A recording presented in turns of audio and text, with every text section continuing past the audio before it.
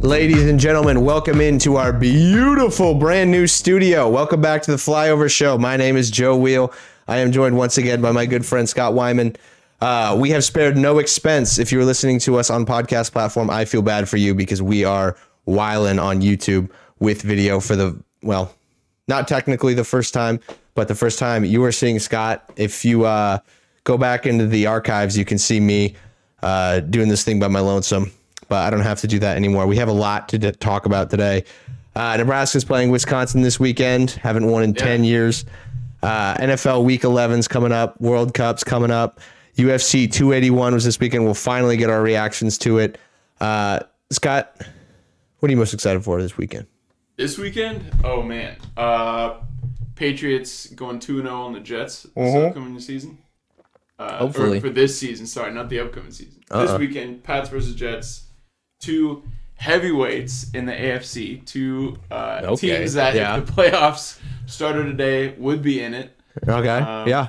This is a big game. Oh yeah. The Jets I think are second in the division right now. Bills are in third place. Pats in fourth place. Yep. Fourth place, not last place. It is technically last place. But when every team in the AFC East gets in the playoffs, like they clearly will. Miami first, New York Jets second, Buffalo third, New England last. Wah, wah, wah. But who would have thought the AFC East would be the AFC Beast this year? This year, everyone thought Buffalo top in the division, no problem. Certainly started out that way. Has not that way right now. Let's go ahead and dive in. Thursday Night Football was last night. The Tennessee Titans, Green Bay Packers. Now, coming into the season, we all knew the Green Bay Packers were going to be without Davante Adams. And without Davante Adams, you lose a lot. Mm-hmm. And this was a situation, a couple places. This was the situation in Kansas City. Everyone wondered how Aaron Rodgers, how Patrick Mahomes would adapt to their new pass catchers. Both brought in a lot of guys. And it would appear as though Green Bay is absolutely dead. They are having no success. They now sit at 4-7. In Lambeau. This is a good game. Primetime games have been terrible. This one, I do not. This was a good game. This was a good football game. Was this the Thursday night game of the year? Chiefs Chargers, the first one was pretty good. That one was good. Admittedly, that was good. We should do awards for like Thursday night. Okay. Thursday night football awards. Once Thursday night ends. When does Thursday night end? It's like week 16, something like that. Yeah. Let's do some Thursday night awards when that comes around. Yeah, we'll wear tuxes. We'll do the whole thing. Put a reminder out there. But yeah, the Packers, it'd be really hard to make the playoffs at 9-8. So that means, I don't know if they're dead, but if they're not dead, then they have to win 6 in a row, right? They have to, if they win out, I think they have 10 wins, right? Yeah. And I think you can crown, if you haven't done it yet, you can crown Vikings as champions of the NFC North. Congrats to the Vikings. You want to crown them? Yeah, I would crown them. The Vikings. Tennessee, I think this was an infrastructure win. Green Bay is reeling right now. A lot of this goes back to the Packers. Aaron Rodgers gets a $15 million raise this offseason. Ooh. If you want to be... Yeah. Congrats to Aaron, too. Yeah. If you want to be the highest paid quarterback, the NFL is a salary cap league, a hard salary cap league. So this is nothing about the owners. Ask the Raiders. Or the city of Green Bay. But yeah, if you want to be a higher paid quarterback, then you're gonna have to ship out some teammates. It just turns out it was Davante Adams. Why do you think this happened? Because it seems like this certainly happens with some teams. Doesn't seem like it happens with it's not happening with the Chiefs. Well, it's not happening with the Chiefs yet because Patrick Mahomes hasn't hit that part where he's gonna be making all that money yet. Even then, they're not restructuring. They're not paying a receiver though. Like they've got Juju on the cheap. They have MVS on the cheap. Obviously, I think it comes down for Kansas City to Brett Veach. I think he hits on draft picks. We'll see especially on the offensive line. We'll still see with Sky Moore, but adding Kadarius Toney seems like it could be a huge. Now there were some people saying this might be absolutely enormous for the Chiefs. This guy's a wide receiver one. I don't know if everyone was saying that, but certainly people were saying that this, even ever since he's been in the draft, that this guy has insane upside. Through 2 games, it already looks like it's panning out at least a little bit like that. But he only has 1 more year until you have to pay him too. Who? Toney. Toney is his second year. This is his second year? I thought it was his third. Nope, this is his second year. Never mind. You got 2 Yep. more years. That's good. So you're paying Kelsey. A lot of the Chiefs' salary cap goes to defensive stars. So I think Jones and Stone Cold Chris Jones, baby, and Clark are making like 25% of the team's salary cap. Frank Clark did restructure in the offseason a little bit. A little bit. Missed 2 games. He did nothing wrong. The one who's been seriously restructuring has been Mahomes. And so when you restructure like that, it doesn't take anything off of the cap. It just takes heat off the cap for that year and then spreads it out equally amongst the rest of the years remaining on the contract. So I'm pretty sure it's like year 7 of his contract, which he's in the year 1 of it right now. Year 7 of Mahomes' contract, I'm pretty sure he's making like $75 million against the cap. Which, to be honest, at this point, might not be that much. We'll see. Given the way things are, given the way you ask anyone, it seems like they expect the salary cap to skyrocket. And even now, I mean, you got to look at like Kyler Murray's getting paid what Mahomes is getting paid. Russell Wilson's getting paid what Mahomes is getting paid. Like all these guys, like by the time that comes around, Mahomes could be like the 10th, 12th highest paid quarterback in the league. That's true, but you also have to factor in once the market for quarterbacks raises significantly above Patrick Mahomes' level, he's going to restructure. Probably. He's never going to be one to sit idle at being the 12th highest paid quarterback in the league. Sorry, Joe just had to burp. I'm a professional. Yeah, so I think this is something, it caught up with them in that they couldn't pay Tyreek and they shipped him out. And it's made Miami a better team for it. And honestly, I don't know. How would you feel if you had Tyreek right now? Well, that's a good point. Well, here's the thing. So Kansas City was willing to pay him more. It just wasn't quite. I mean, they were willing to They just weren't willing to pay him 30. They were willing to get, I think, and this isn't exact, but it was like 28, 29. It was something very close. But they weren't ultimately willing to do it, and they ship him out to Miami. And to your point, this team, now people say, you hear it all the time in the Chiefs kingdom, that this offense has gotten better, which it has. Statistically, it's scoring more points, it's leading the league, it's doing all that.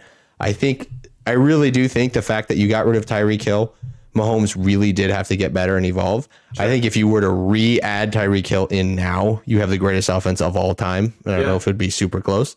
I think it would certainly be up there. I mean, it has been. We saw what it was. Yeah. And that being said, like, I think Tyreek's also benefiting from having Jalen Waddle on his team. I think that is a murderous duo. Yeah. Well, I think the Chiefs the past few years have drafted the Chiefs have been the Chiefs and the Ravens have been the best drafting organizations across the board. Where the Chiefs drafting has been really, really good is on the offensive line and at the linebacker position. Mm-hmm. So the Chiefs defense much improved this year. You do have a lot of resources invested in that defensive line, but you get to do that because you've drafted so well at the second level of your defense. They're pretty good in free agency too. I think adding Carlos Dunlap to that defensive line is very underrated. They added a lot of underrated pieces. No one that's going to blow your mind. I was kind of hoping they were going to add Ndamukong Suh. I don't think they can afford him. That was done by the Philadelphia Eagles. It would be pretty redundant. He kind of plays the same position that Chris Jones does. And not many defenses play like sort of that symmetrical 2 guys in a 2 technique or 2 guys in a 3 technique type of defense. Usually you have like a 1 and a 3. Yeah. Does that make sense? So, of course. So like one guy in between the center and the guard and one guy in between the guard and the tackle. That's where you line your defensive tackles. Yeah. And I mean, are they're not still playing him on the edge, are they, Chris Jones? No, that was a fucking train wreck. Disaster. And I'm pretty sure it would go the same way. I don't think Ndamukong Suh, maybe when he was a rookie, he had the speed to get off the ball and play what's going on? Nothing. Okay.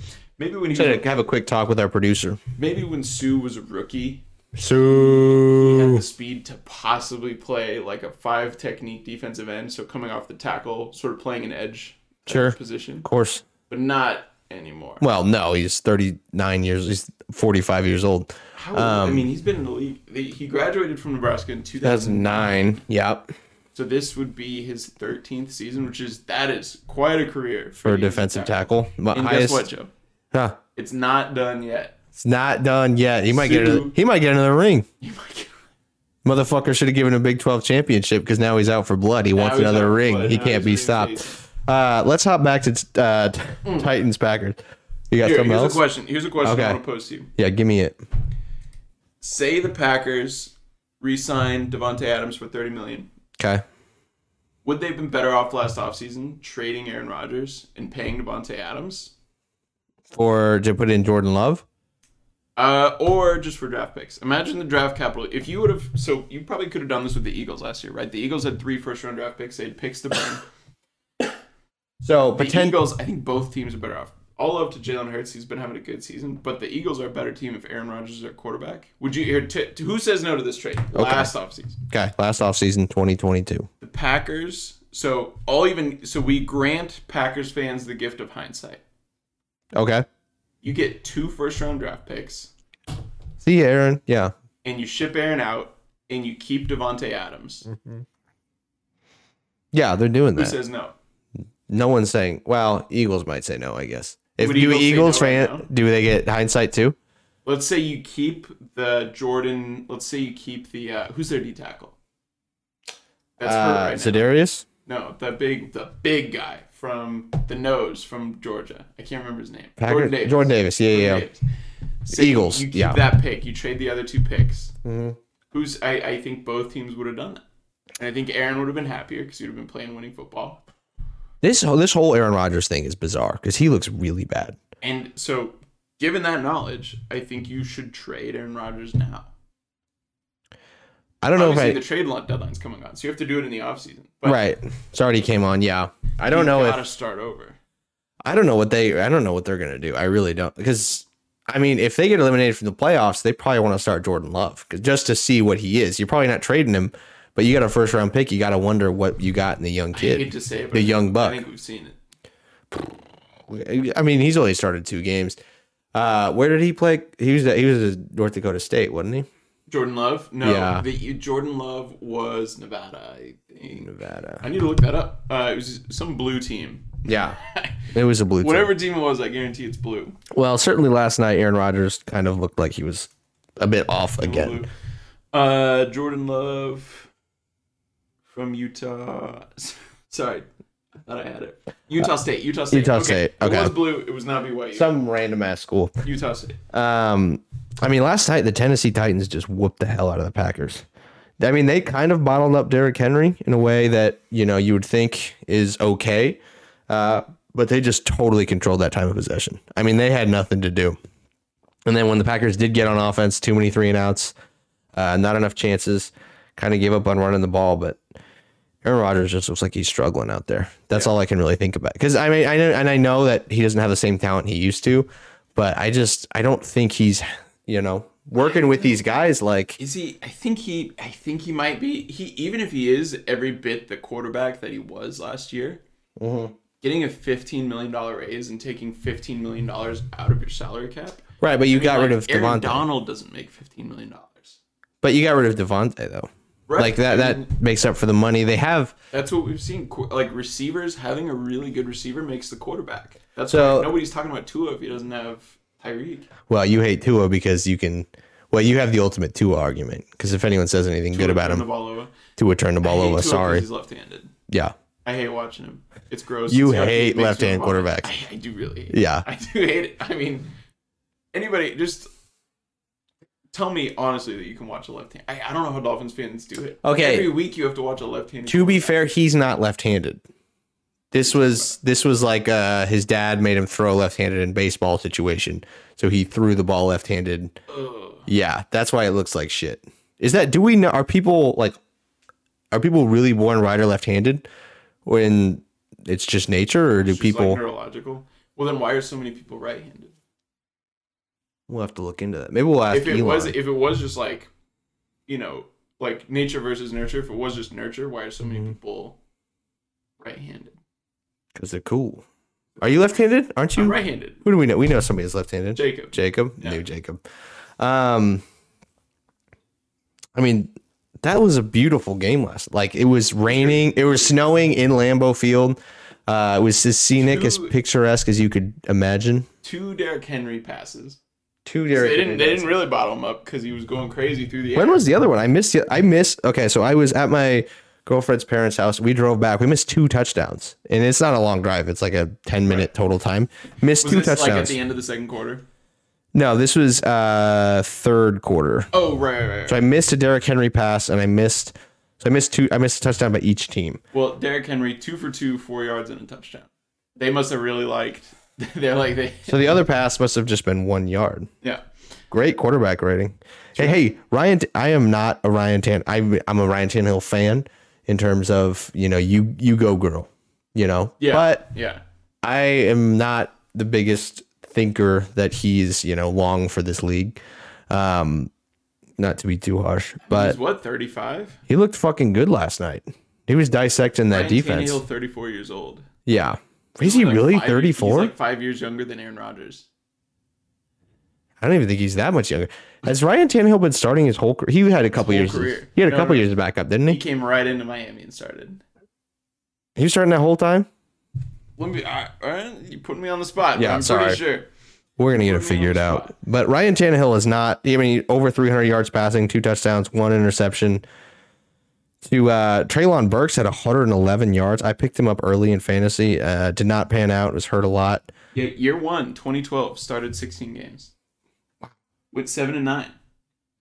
He was always like middle of the pack. The Dolphins never sucked when he was a quarterback. They never sucked.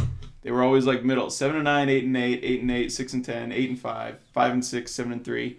Comes to the Titans, 7-3, 11-5, 12-5, 8-2. He came into the Titans as the backup to Mariota. What did you think of the Amazon? Do you like the Amazon crew? I like it better than the previous crew. Previous Thursday? Yeah. Do you watch any of the pregame or anything like that? No. So you got Antonio Gonzalez. Oh, yeah. Dude, Antonio. So I know people were making fun of Antonio Gonzalez online for how dressed up he would get, like in September games. He would wear like gloves, the coat, the whole fucking thing.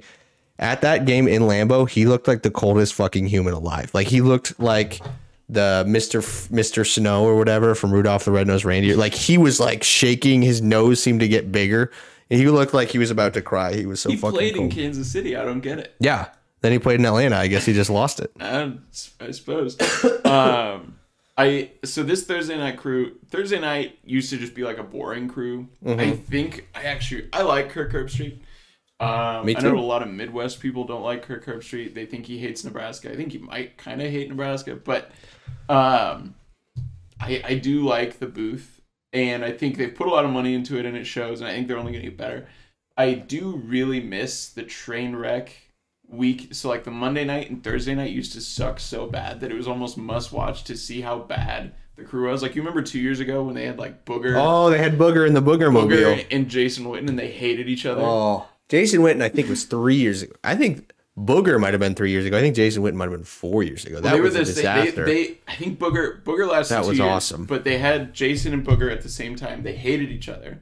Oh my god. They would always talk over each other. Jason Witten got hair plugs. And Booger would get so mad. Like Booger would get so mad, and you'd furrow his brow so much that the like wrinkle on his forehead became the Marianas Trench, dude. It was became the DMZ. You know what I'm talking about? Yeah. That is the deepest wrinkle that has ever existed. He looks like he has like another eyebrow that's just right here. Right. Dude, looks that like he's was wearing a helmet. That. Oh my! I remember like pissing myself laughing watching a Monday Night Football game.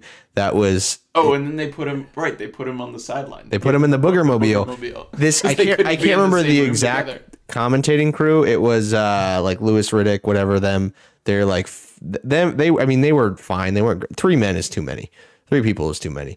But the game was so bad. They had Booger on the sidelines driving around, and then they had this like weird. You remember when they were doing the like halftime football or the halftime like concerts during that year too? Oh god! And the concert was terrible. Like I was pissing myself laughing. And they're how terrible it was. They're trying to do like commentary, and there's like a concert going on. Oh my god! Drowning out the sound.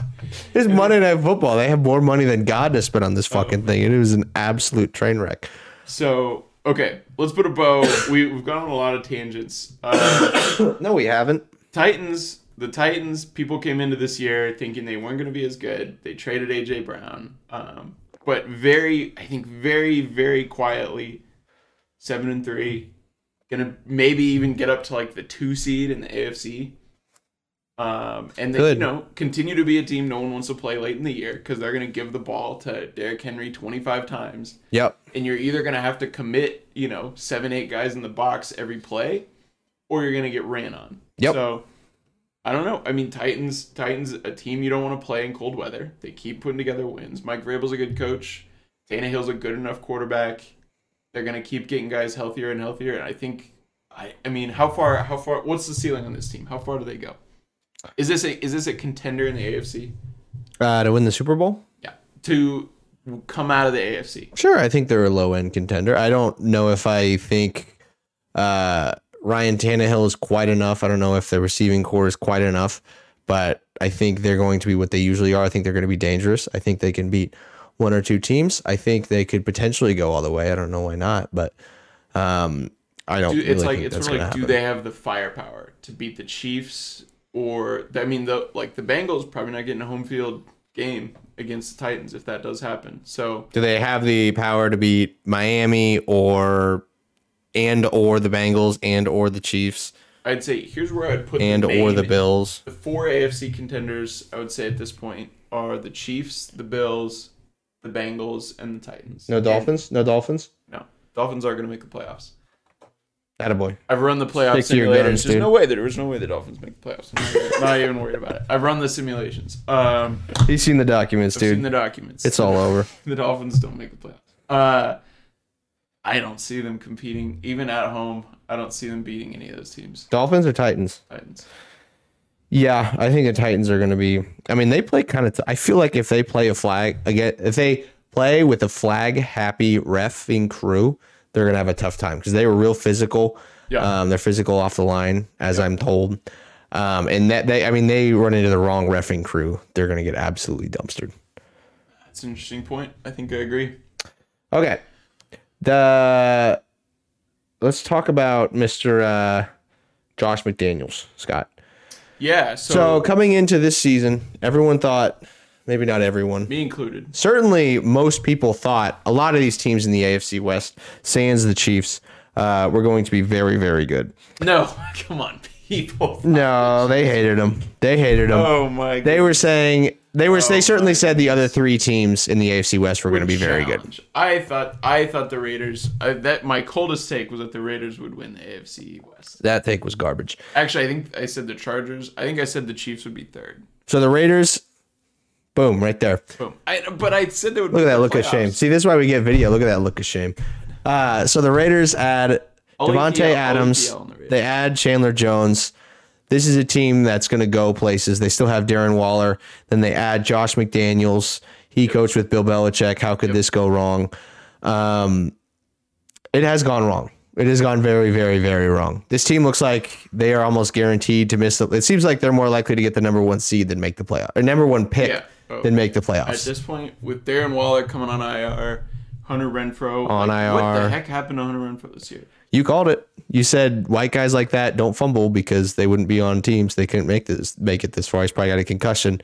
Lo and behold, we find out he's got a concussion. You fucking nailed it, buddy. I did nail it. But I thought, the Josh McDaniels offense was built for Hunter Renfrow.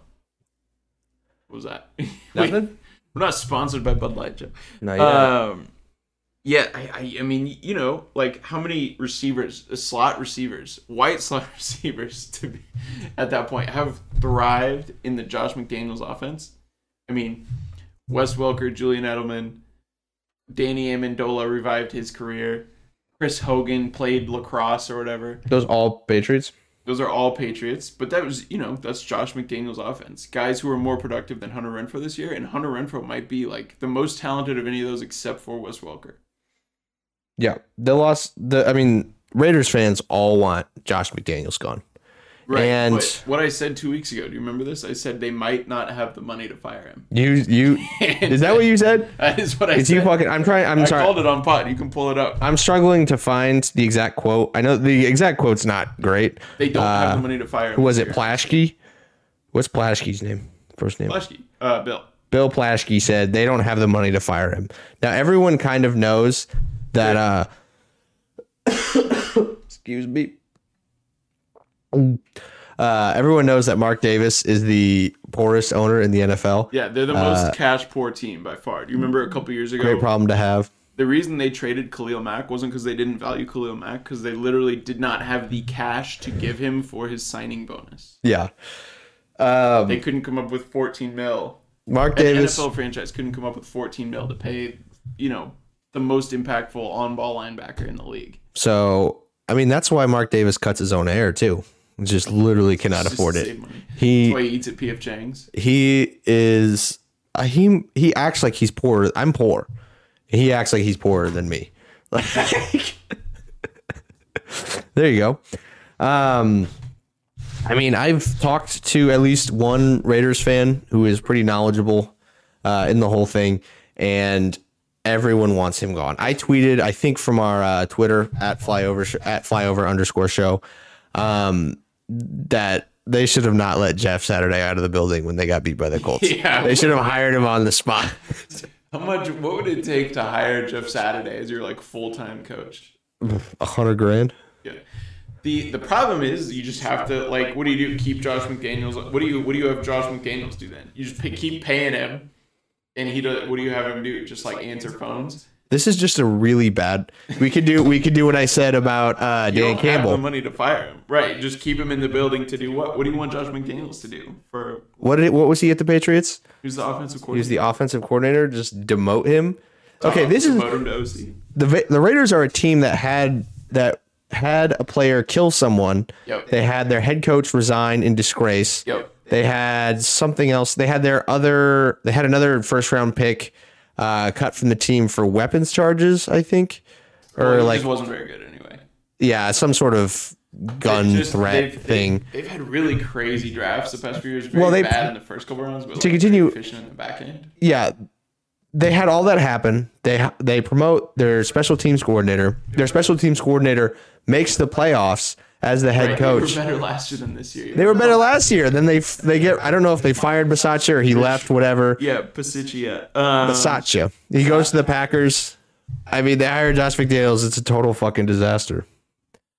I think as a league, we need to pay more respect to special teams coaches.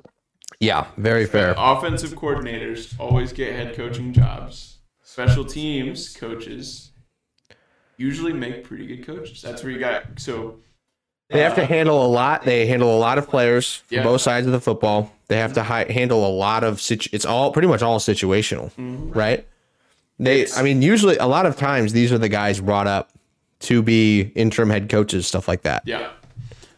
So, special teams coaches have to manage a lot with a little bit of time. They have to be super efficient with the time that they're given. They have to manage the roster more than any other coordinator because they have to worry about guys from both sides of the ball and guys who are allowed to play and not allowed to play special teams. You're basically an offensive and defensive coordinator because special teams kind of does both, right? Whether you're returning, you're playing offense and defense on the same play on almost every special teams except for kicking. Yeah. If we're thinking about special teams coordinators that have become really good head coaches, you've got Bill Belichick. You've got... I mean, that would get you. Get out of here. Why can't I think of the Raiders coach? Raiders? Not the Raiders. Bisaccia? No. Their current head coach? No. Ravens. Oh, Ravens. Harbaugh. That's right. That's right. Thank you. Harbaugh was a special teams coach. Joe Judge. Goat. Really good quarterbacks coach. He was a special teams coach. Why are people still hiring Patriots assistants? Has it ever worked out? Ever worked out? I think Brian Flores worked out. Was Bill O'Brien? No, Bill O'Brien wasn't. No, yeah, he was. At some point. Was that pre or post Penn State? He was Bill O'Brien was the Patriots OC when they went to the Super Bowl the second time and lost to the Giants. Nice. And then went to Penn State. And then he went to Penn State. And then became a really successful coach of the year. Not exorbitantly successful, but I would say the best Texans coach in the history of the franchise. Oh, yeah, by far. They really might. Won the division 4 out of 6 years that he was there. They really might rehire him. They should. Seriously, it would be like they really should. All is forgiven. Please come back. We miss you. Has that ever worked out when a coach has come back? Right now, Mora at UConn. College. Yeah. I mean, this is just Raiders are just a bad franchise. Like when you have to keep like show. They lose all the time, which, bad. But when you have stuff like this where you can't fire a coach because you literally can't afford it, that's fucking ridiculous. Do you think the NFL regrets giving the Raiders Las Vegas instead of the Chargers? I don't know. I mean, the Raiders have fans. I feel like the Chargers still really don't. Yeah, but do you think if they're in Vegas that changes? The Chargers? Yeah. No. I think Las Vegas is a tough place to build following. So I think it makes more sense because the Raiders, like a transient destination. The Raiders have so much of a following already. Fans don't care. You say, hey, fuck you, we're leaving. We're going somewhere else. They say, okay. And then they say, hey, fuck you, we're leaving again. They say, okay. And then they just pretend like they're still playing where they are. So yeah, I guess Raider fans are loyal, but when San Diego said fuck you, we're leaving.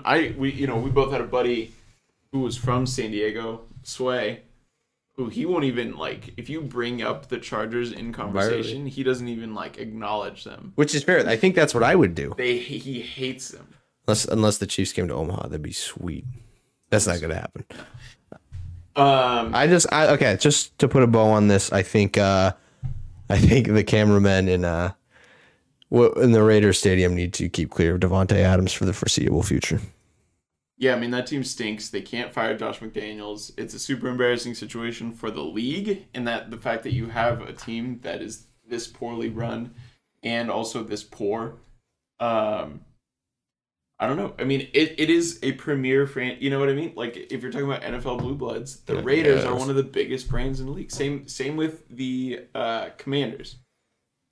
The Commanders and the Raiders are terribly run franchises that still have enormous brands. The Commanders have been bad, but I don't know if they've been Raiders bad. Like, Raiders have been laughing stock bad. But why don't you get as much sell the team from Raiders fans as you do from Commanders fans? Well, because Mark Davis is just, playing in the ball pit at Chuck E. Cheese. He's not, sexually harassing people. He's he's like the Habsburg stepchild. Is that the one that was stolen? No, that was Lindbergh. No, the Habsburgs were these Austrian. Never mind. There we go. There's just a lot of weird old English royalty, and your mentally challenged cousin got to run some small part of Belgium just because he had that last name. Oh, you're a terrible person. All right. Well, we are. So we're enjoying a couple Bud Lights ourselves. After the win last night, Titans OC Todd Downing enjoyed probably more than a few Bud Lights. He was arrested for a DUI last night, this morning per My Sports Update. After the big win in Lambeau, they land in Tennessee. He has a few more ice cold ones, and gets arrested for speeding and DUI. Technically, we're getting this from Ari Mirov of My Sports Update. I don't think it's technically from him. I think it was just a press release by the police. And then after that, Roger Goodell, being the party animal he is, sent clubs a memo today threatening significant discipline for violating the league's not long-standing policy prohibiting alcohol at team facilities and while traveling on team planes and buses, sources tell Pelissero and Ian Rappaport. I'm going to go ahead and read at least most of the statement because this shit is funny. And we have some other connections in recent stuff. In light of recent events, clubs are reminded that league policy prohibits alcoholic beverages, including beer, in the locker rooms, practice, or office facilities, or while traveling on team buses or planes at any time during the season, regular season, or postseason. This applies to all players, coaches, club personnel, and guests traveling with your team. This policy has been in place for many years, making alcohol available at club facilities or while traveling creates significant and unnecessary risks in the league, its players, coaches, and others. Violations of this important policy will be taken seriously and result in significant discipline. Each club should ensure that its travel arrangements do not include providing alcoholic services at any time and should also take appropriate steps to confirm that alcohol, whether beer or any other alcoholic beverage, is not available at its facility. Please direct all further questions in this subject to Management Council of Football Operations. And just one last bit on that. There was a video of Mr. Bud Lightikin, Taylor Heineke, drinking some Busch Lights on the flame back. That's exactly where my mind went. From the Eagles. And this tweet coming from Tom Pelissero. Thank you. The Commanders disciplined multiple players after social media videos showed them drinking on the flight back from Monday night's win in Philadelphia, per sources. Ron Rivera reached out to the league Tuesday morning and addressed it in a team meeting. No NFL discipline coming. Whew, that was a lot. That's well. Congrats for reading all that. You did that very well. I honestly claps for Joe. You read that. Thank you. I was impressed. I definitely would have stuttered in there somewhere. Thank you. Yeah, no, that's immediately where my mind went. I was like, I'm pretty sure I saw like literally like the NFL account tweet out. That's how public this tweet was, that people were celebrating Heineken. What's Taylor Heineken? Bud Lightikin, dude. Bud Lightikin. I think that sponsorship has lapsed. Heineken didn't have enough money to pay him, so Bud Light got it. Nice. Well, good for Taylor Heineke. Congrats to Taylor Heineke. We should probably touch on that, but I don't know. I think it's ridiculous. Here's the thing. Here's what coaches do after the game. They go home. They get the film. They watch film. They make fun of players, and they drink. Look at this bozo. That's what they do. Look at this bozo. That's coming from experience, beers. That's what coaches do. That's what coaches do after every game. You have been on that end of ridicule as a coach, too. Yes. Pulling up your old film. Look at this guy. Look at this bozo. Look at this fucking guy. That's the pleasure of coaching with guys who used to be my coach. Sometimes if I get too mouthy, they'll pull up some film of me. Oh, shut the fuck up, Scott. And everyone gets to laugh at me. You know you have bad footwork. I had a lot of funny plays when I was in high school. I bet you did. But that's okay. We'll go into film review sometime with Scott. Pull up some of it. The off season. No, that's just what coaches do. You're not gonna stop it. What's that?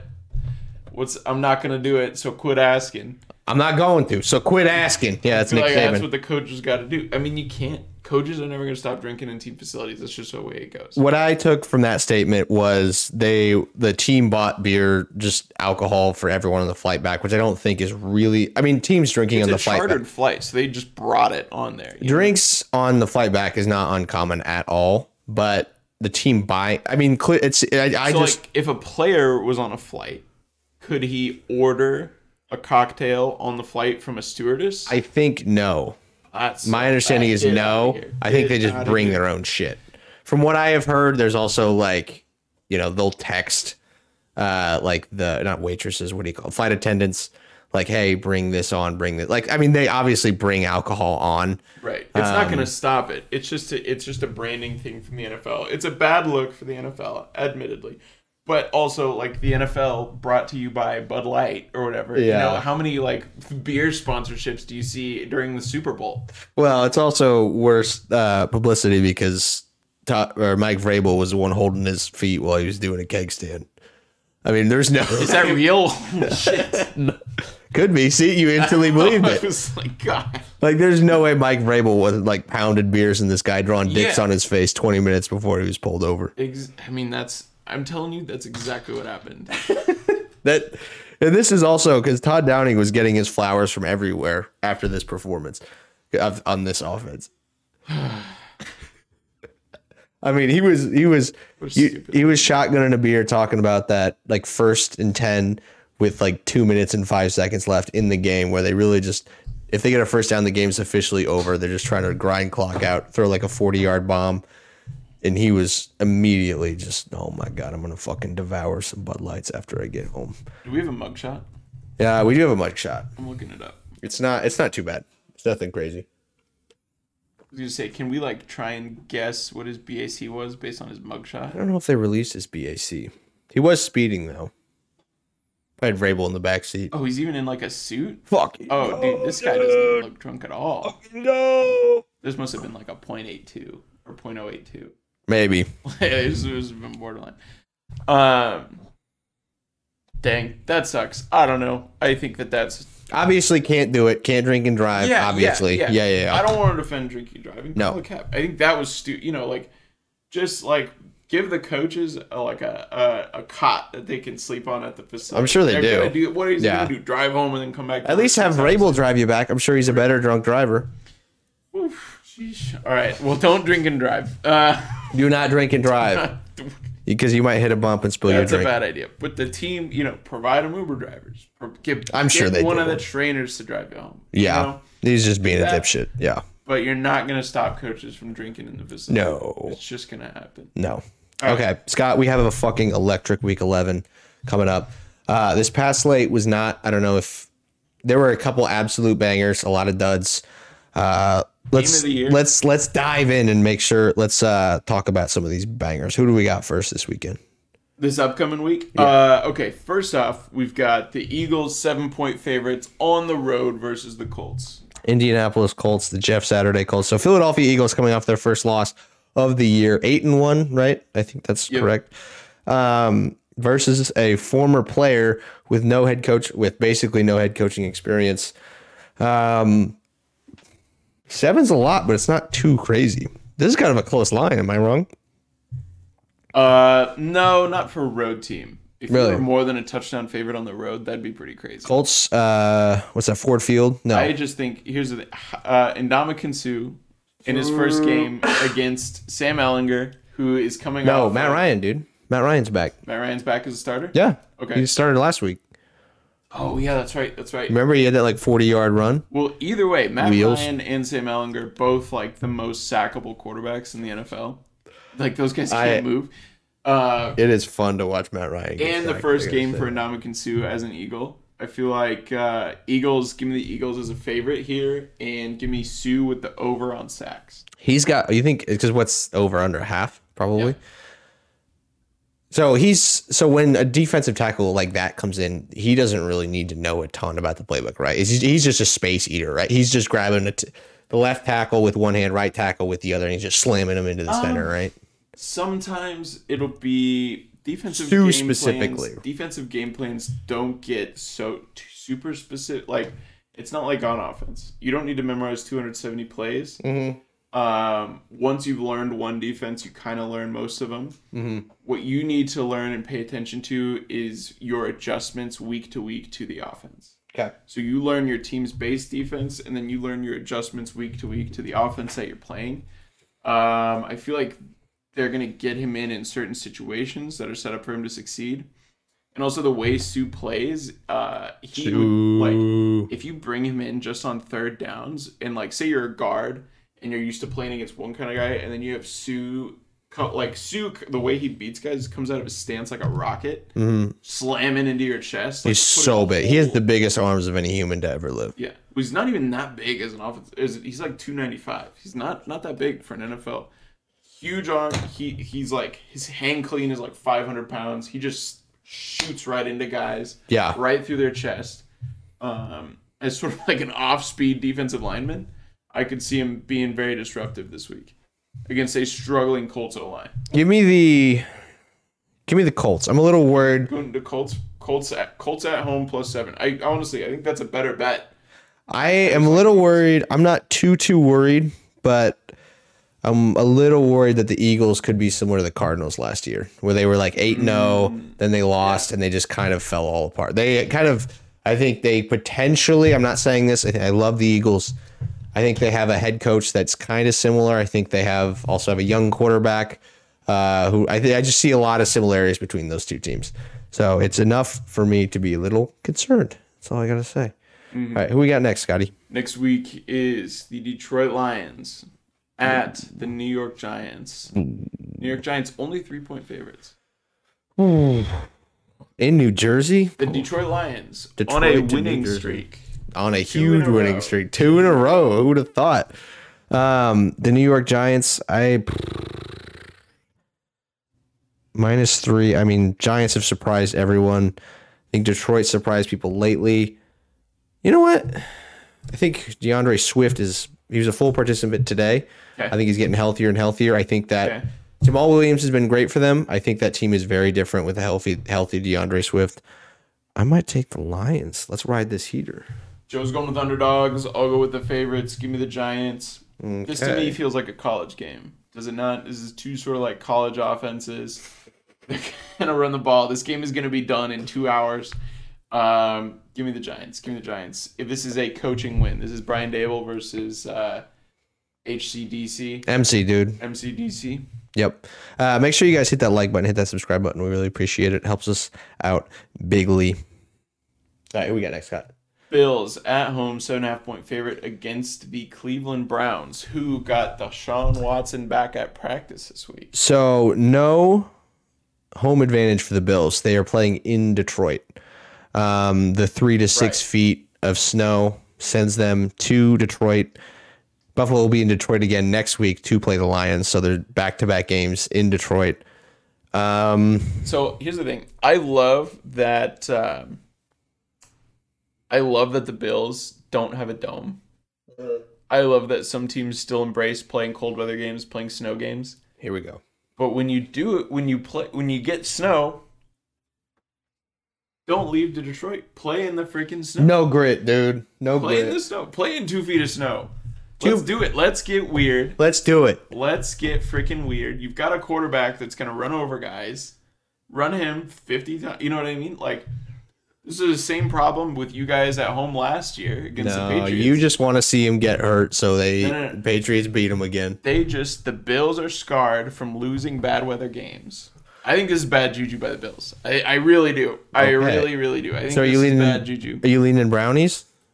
Now, whether this is bad juju for them the whole season or bad juju for them this game, I'll lean into both. This is bad. You're the Buffalo Bills. Embrace being the Buffalo Bills. Embrace being a cold weather team. Don't leave and go run to a dome. You got a tough motherfucker at quarterback. You know, it's the middle of freaking November. Von Miller, he's a farmer. Give me the Browns. Oh. Plus 7.5. I'm similar to the Eagles a little bit. I'm worried about the Bills being in a tailspin. They need to pull out of this tailspin. The lost 2 straight. Josh Allen has not looked good over the last 2.5 games. I think they're 2 straight, right? That was the Jets bye week, and then who did they lose to last week? Vikings, obviously. I'm a little worried about Josh Allen not playing well. He's practicing less because that injury I don't think is going to be okay until the offseason. I don't think the Browns win this game. I think they cover. Oh, I'm a little worried about the Bills. I still think. Are you worried at all about? Not worried because you would love to see them fail, but are you thinking that this may be a bigger problem? What, the Josh Allen thing? The Josh Allen thing. Well, the UCL is a brutal injury. But he's not playing well the last few games. And by brutal, I mean it sucks. Like it's gonna nag him until he gets some legitimate rest. I mean that game against the Vikings, he looked like 2018 Josh Allen. If you're asking him to throw the ball 40 times a week, it's just going to keep getting worse. So they're going to have to commit to running the ball or sit him for it to get better. Also, do you think Josh Allen, this is who Josh Allen is? Like, you just live and die by wild stuff? Or do you think he is playing below how he normally plays? Yeah, he does kind of do the thing where he, when a play breaks, it's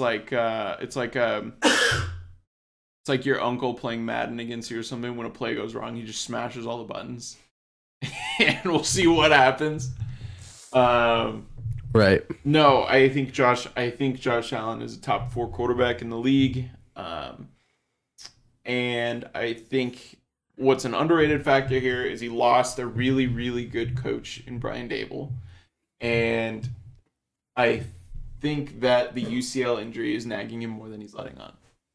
I think that's a tough injury for a quarterback to sustain and not miss any time for. Okay. So we're both on the Browns, right? Yeah. Do you think Browns win? No. Okay, me neither. All right. Who do we got next? Jets at Patriots. All right. Patriots 3.5-point favorites. As a Patriots fan, yeah, not a homer, totally removing yourself, obviously, from the situation. Sure. How do you feel? I feel like the Patriots win again. They beat the Jets the first matchup. Wasn't even a month ago. These are, the 2 playoff teams right now. I just think the Patriots have the Jets number. Bill Belichick has the Jets number. Belichick hates the Jets. They're 9 or 10 straight. Why does he hate them? Didn't he fuck them over? They sort of fuck. It's a sort of a mutual fucking over. Yeah. Where they really fucked him over is they didn't Fucking- let him leave without getting compensation back. So Bill Belichick, when he came to the Patriots, had to give draft picks to the Jets for him leaving. So you're taking Patriots here? Oh yeah, I'm taking the Patriots money line. I'm taking the Patriots as 3.5-point favorites. I think, Zach Wilson gets sacked 3 times. Zach Wilson throws 2 picks. So as I'm looking at it now, Patriots beat the Jets earlier 22-17. Zach Wilson threw 3 interceptions, including an interception where he was just trying to throw it away. There was a garbage time touchdown in there too. I don't even think he was pressured. Like it was 22-10. The Jets scored 7 with like 2 minutes to go. Right. I think here's the question. I think the Jets, if you include special teams, I think 32 of their 33 players can play good enough to win this game. Mm-hmm. I think that 33rd player is Zach Wilson, and I think he needs to not absolutely implode to win that game.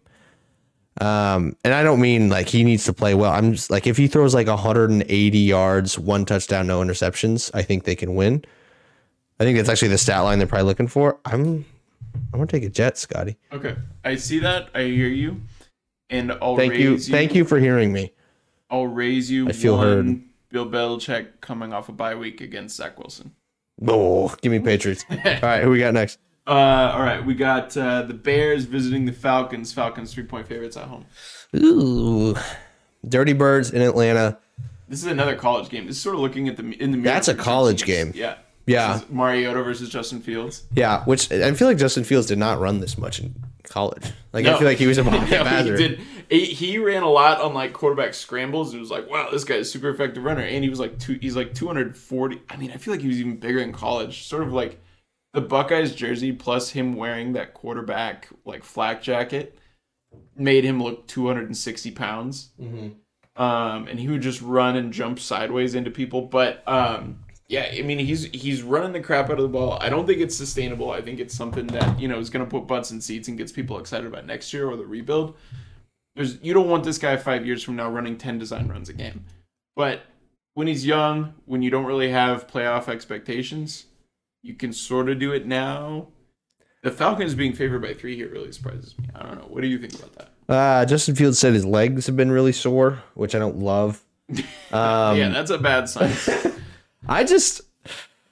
Justin Fields has been so hot that it feels like there's going to be a moment where it breaks, but the Falcons also just look like absolute dog shit against the Panthers. Yeah, the Falcons are not the defense that are going to break Justin Fields. No. The thing that's going to break Justin Fields is Justin Fields deciding he doesn't want to get hit anymore. So if whichever team is +3, I think I would take. Bears are +3. I'm going to take the Chicago Bears. You know why he's sore? Okay. You know why he's sore? Why is he sore? You know why he's sore. He's vegan. That's true.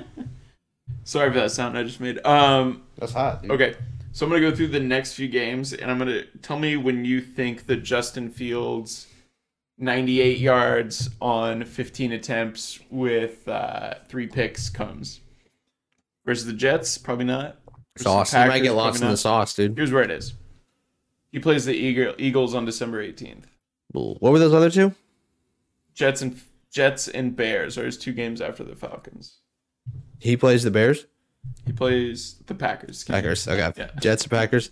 I don't know. He could get lost in the sauce, dude. I think it could be the next Somewhere game. in there. It could be Jets. I think that he is going to get... I think his game versus the Eagles, that's when this comes to an end. I don't think it comes to an end this week. I think he rushes for over 100 yards again.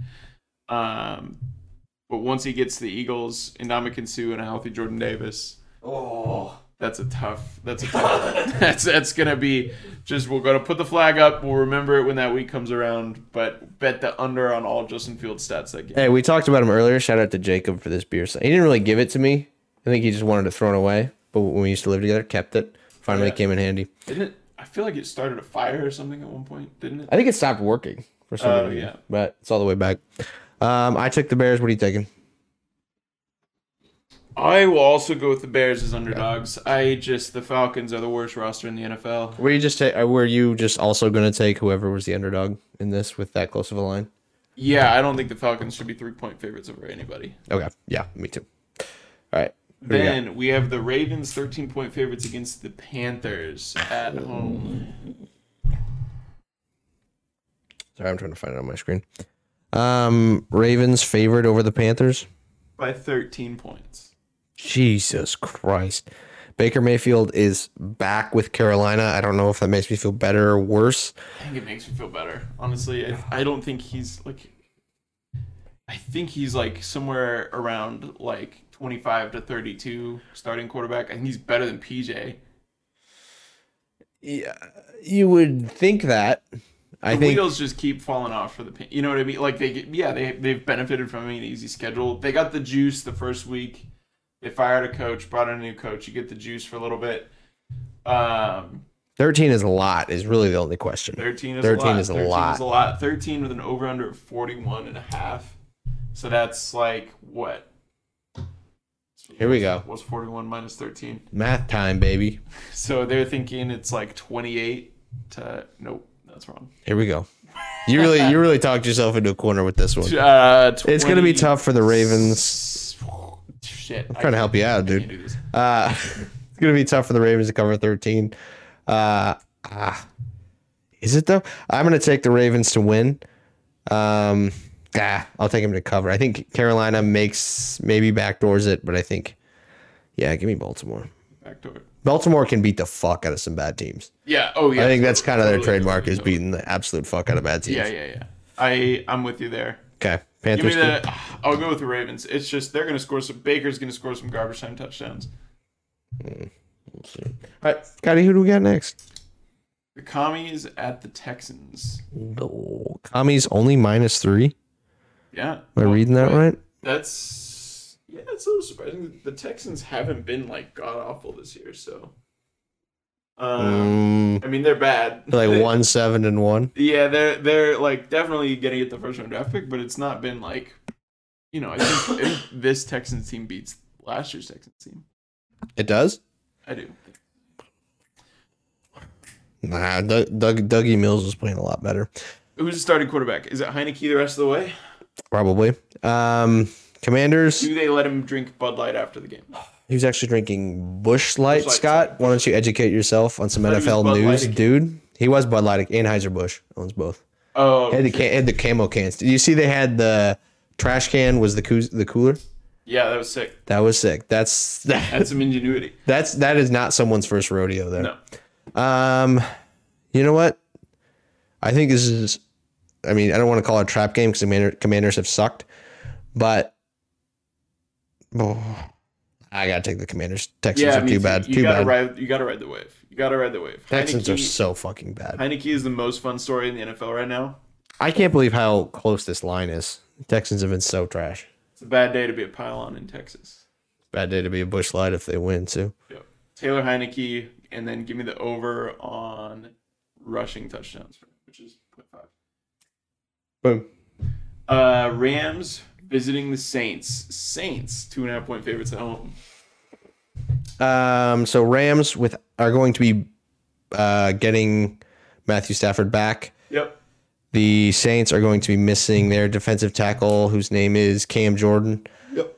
Still have Alvin Kamara. Quarterback question is, I have a really hard time picking the Rams without Cooper Kupp. Right, I was gonna say. Yeah, I think I got that one in. Last year's MVP, the leading receiver, most yards in a season of any receiver of all time. Triple crown. Having another great year this year, definitely a Pro Bowl receiver, even with this injury. Out of this game, Matthew Stafford's favorite target. The go-to guy for them on third downs. Against, what has proven to be a really good Saints defense. I don't know. Yeah, give me the fucking Saints. 2.5. That's 2.5 at home. I think 2.5 at home is like an even spread on a neutral field. Hey, we're getting near the holidays. Remember Alvin Kamara? 5 touchdowns on Christmas. I do remember. Almost 6. Could have been 6. Mm-hmm. Of course you fucking did. I know. Give me the fucking Saints. What are we doing? The Saints too. The Rams are cooked. Rams suck. Rams are cooked. They're a legitimately bad team. Especially without Cooper Kupp, they are. Yeah. They were pretty bad, and they were bad before that. Yeah. They suck. This is like the Lions towards the end of Matt Stafford's time there when he didn't have Megatron anymore. All right, who we got next? We've got the Raiders visiting the Broncos. Holy smokes. Yeah. What a shitty Yeah, game. does this get your blood boiling or what? This is like bad football heaven right here. This is bad. Some games are bad in the way that a college football game is bad, which is fun to watch. Yeah. And in like a perverted way. And this is a bad in the classic NFL way that is bad, which is depressing. This is going to be sexy. And like 3:05, the sun's going to be setting, and it's going to be like 15-12 in the fourth quarter, and both teams are just going to go 3 and out 3 times. As an AFC West fan, there's nothing that gets me going like watching these two terrible teams go up against each other. Joe's been on some real hater shit this past week. I've been on some hater shit. I love the NFL. I'm a fan of the Chiefs. I love the NFL. I would like to consider that I would like to say that I'm a fan of pretty much every team in the NFL in some way. I fucking hate the Raiders. I love seeing them. When have they ever been good? I love it. Who cares? Fuck them. They stink. Oh my god. But so why don't you feel the same way about the Broncos? I never wanted to be like a guy where a team is good and like I never wanted to be like a Tom Brady hater. Yeah. Like just because he beats your team, they like, oh fuck that guy. I never want to do that. Sure. I think the Raiders are dirty and they stink and they're the worst. I don't know how to pick this game. I could actually see the Raiders destroying the Broncos. I cannot see it the other way. Oof. Well, here we go. I mean, you got Hunter Renfrow on IR, you got Darren Waller on IR. So you're gonna have Josh McDaniels being told that he would be fired if they had the money to do it. No, Mark said he loves him. Oh, he's great. So McDaniels literally has no reason to like put in any work right now because they can't afford to fire him, and he has nothing to look forward to. Like, you know what I mean? Like, if you're like, oh, I'm getting fired, but at least I'm gonna get my buyout. That's sick. But now it's like I can't even get fired, which is like a more depressing situation. You're just locked into being a shitty coach, coaching a shitty team. This is awesome, and you're never gonna even get that buyout. This is awesome. I love seeing Derek Carr crying after. Would you just quit? Would you just quit? Put so much in my body. This is the potential to be an all-time Derek Carr game. Like 45 yards, 2 interceptions, getting benched. And dude, I had Derek Carr on my fantasy team 2 years ago, I think. Started him twice. Both games, he got less than 1 point. I think was healthy. No, one game he got hurt, but one game was healthy the whole game. Got less than 1 point. Oh my god. So I was saying I could see the Raiders blowing out the Broncos. I can't see it happening the other way. But Pat Surtain is the highest rated corner in the league. They're going to have him glued to Devontae Adams. I think I'm going to take minus 2.5 the Broncos though. I think 2.5. Yeah, give me the 3. I don't know. What do you? I'm on FanDuel. Ooh, I'm on DraftKings. Somebody sponsor us. You want to sponsor us? Yeah, this could be you right now. Let's go with yours. You're the. 3 is a lot different, I feel like, than 2.5. Yeah, 3 at home. I've got the Broncos here. Playing a little bit better football. Oh, are they? I think their roster is better. Well, they've got a coach that at least has incentive to try because they will fire him because they have the money. You know what I mean? What could Josh McDaniels do, you know? Derek Carr crying was not a good sign. That is not. I don't think anyone in the locker room saw that and like, oh my God, I got to work harder for my quarter. Right. Josh McDaniels put so much work in their body. Josh McDaniels could literally just be sitting there with an iPad playing Angry Birds and they wouldn't fire him. Burn all 3 timeouts on the first play. That'd be sweet. Run the ball every play, just get out of there. Yeah, give me the Broncos. You're right. What are we doing? Oh, what a banger. All right, Cowboys at Vikings. This is another banger. This is the game of the week. I know you want to say it's Chiefs at Chargers. I think the Chargers. I think you're right. Cowboys, there's a lot at stake with the Chiefs Chargers, but this game is. Now, here's what's surprising. So Dak is back. Dak had a good week. He's been back. Yeah. Been back, right? But he kind of struggled his first week back.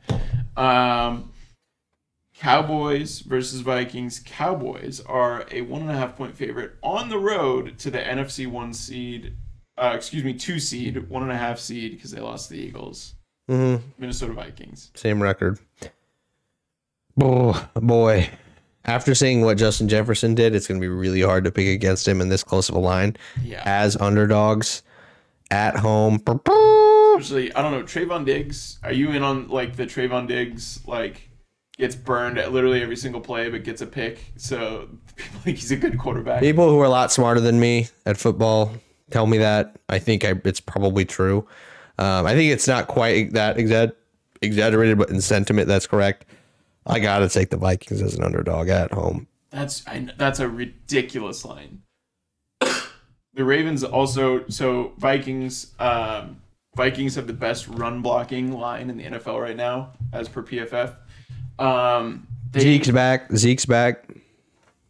Zeke is back, which I don't know. Does that do anything for you? No. Is Zeke better than Tony Pollard? I don't think so, but I mean, having those two guys is good. Who are like sort of offsetting like different tempo guys, I think does overall improve the run game, but it's not like, I don't know, man. Come on, disrespectful to the Vikings. This is super disrespectful. Put some respect on Kirko Change's name, dude. Although 325, where does the 325 games fall in terms of the Kirk Cousins prime time? Because like noon is like Kirk Cousins is like, you know, the GOAT. I would assume that this is America's game of the week. So you're gonna have Jim Nantz, Tony Romo. Gotta be right. Oh, because the Cowboys, right? Of course. Tony. Give me the Vikings. Give me the Vikings. Yeah, 1.5 point dogs. Vikings should be 1.5 point dogs at home to anybody. Come on, son. Certainly not the Cowboys. Get out of here. Give me the Vikings and the money line. Chiefs would destroy him. Ah, boy. Who do we got next, Scott? We've got the Bengals at the Steelers. Which was going to be Sunday Night Football. But they flexed it. This is the first time we've gotten a flex this year. Mm-hmm. I love that rule. Yeah, so Bengals...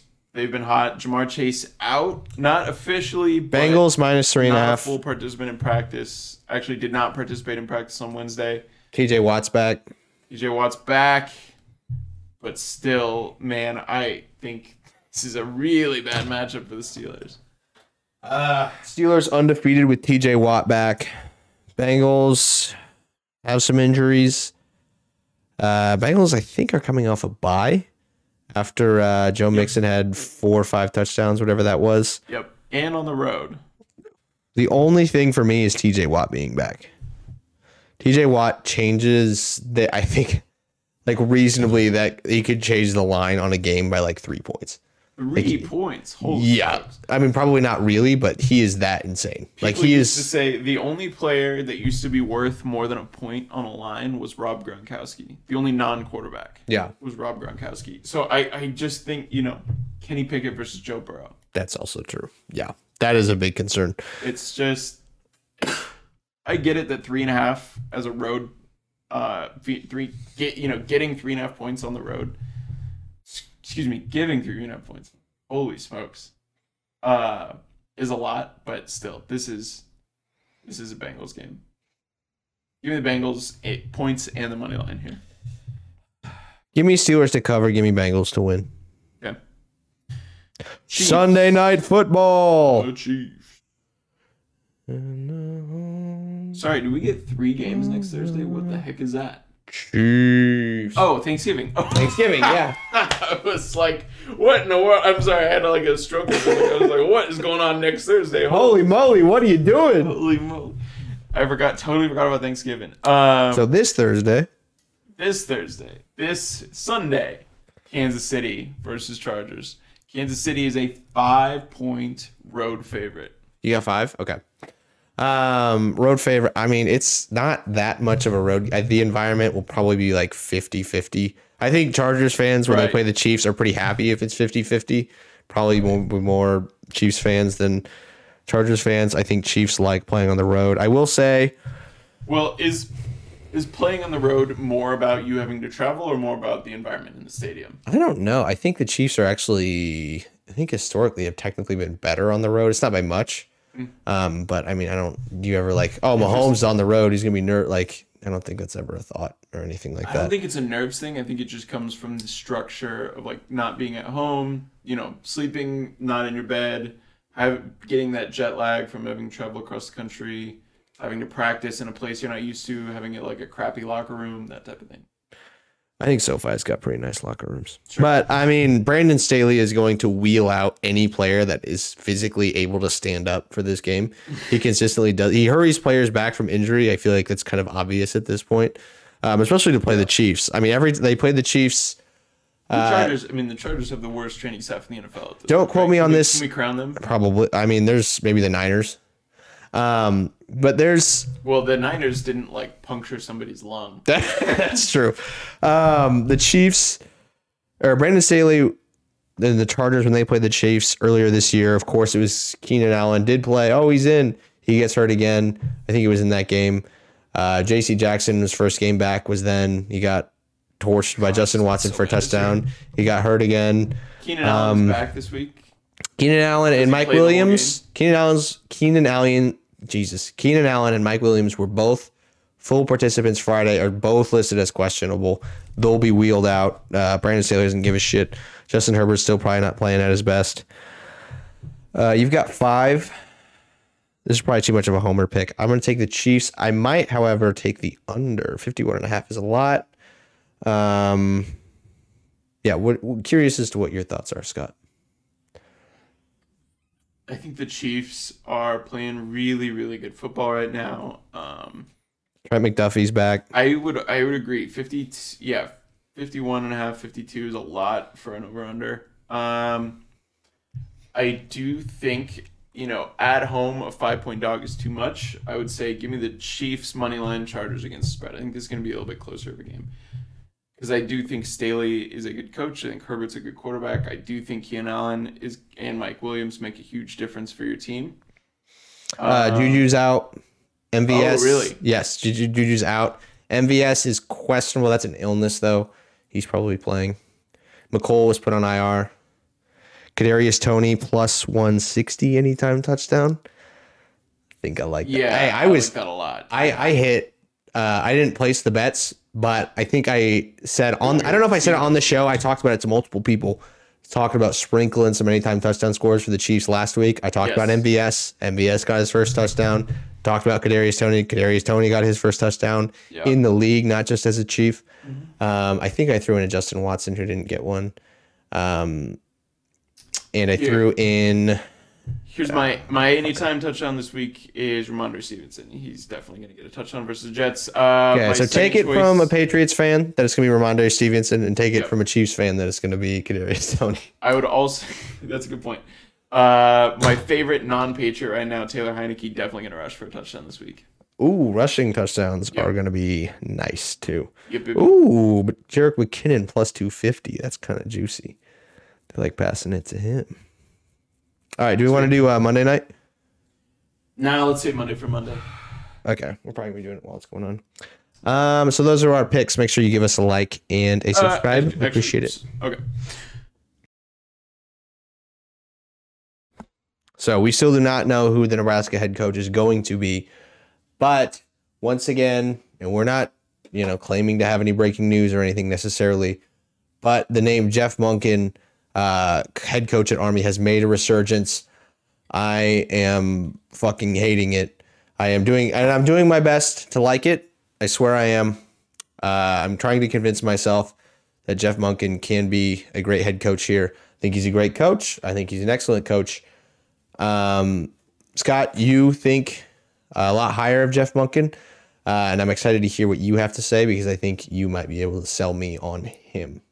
Yeah, so here would be my pitch for Jeff Monken. Took over at Army when Army was probably the worst Power 5 program. Not Power 5, obviously. Worst Division 1 program. Mm-hmm. They were losing the Navy every single year. They were going like 1-10, 2-9, 2-10. It was terrible. Can't lose the midshipman. Can't lose the midship. He comes in there in 3 years, turns them into a team that has won 8, 10, 11, 9, and 9 games. Now, this year a little bit of a down year, admittedly. But think about this. You can't really recruit in the service academy. Yeah, I'm well aware that he can't recruit. And you also have...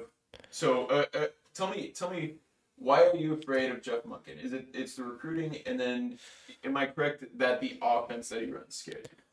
No, I'm worried that people want him because of the offense that he runs. Okay, fair enough. So ultimately, my biggest thing is and not like he can't recruit, like he doesn't fucking do it. He literally doesn't do it because that's not how Army works. And also, and this would probably be a positive for him, they can't be a certain weight, right? Like they still have to pass Army specifications. Like you cannot have some big hogs up front. You can't have huge lines, which that's why service academies run that offense, is because that's about the only offense you can do that's effective when you have linemen that can only weigh 270 pounds. Mm-hmm. So because you have these O linemen that have to stay under this limit and you can't recruit guys, you have to play service academy option. Uh-huh. That's the only option. Sure. So I don't think that that's what he's going to bring here, because first off, he can have guys that are heavier than 300 pounds. He can have guys that are bigger than 275. He can have 325 pound offensive linemen. And the other reason why I think that he's going to run a different offense is because his brother. Oh, here we go. Who looks like the Steve Buscemi version of Jeff Monken. Look him up. It's kind of funny. Jeff Monken looks like a badass. Jeff Monken does look like a badass. He's got fucking huge shoulders. He's ripped. Definitely. How many push-ups? He seems like a big push-up guy. Oh, he does up-downs before practices, no doubt. His brother looks very different, but is one of the best offensive coordinators in the country. Currently the OC at Georgia, was previously the OC at Oklahoma State, ran two very, very high-powered offenses, has put quarterbacks in the NFL, has put receivers in the NFL, and his brother. So his brother.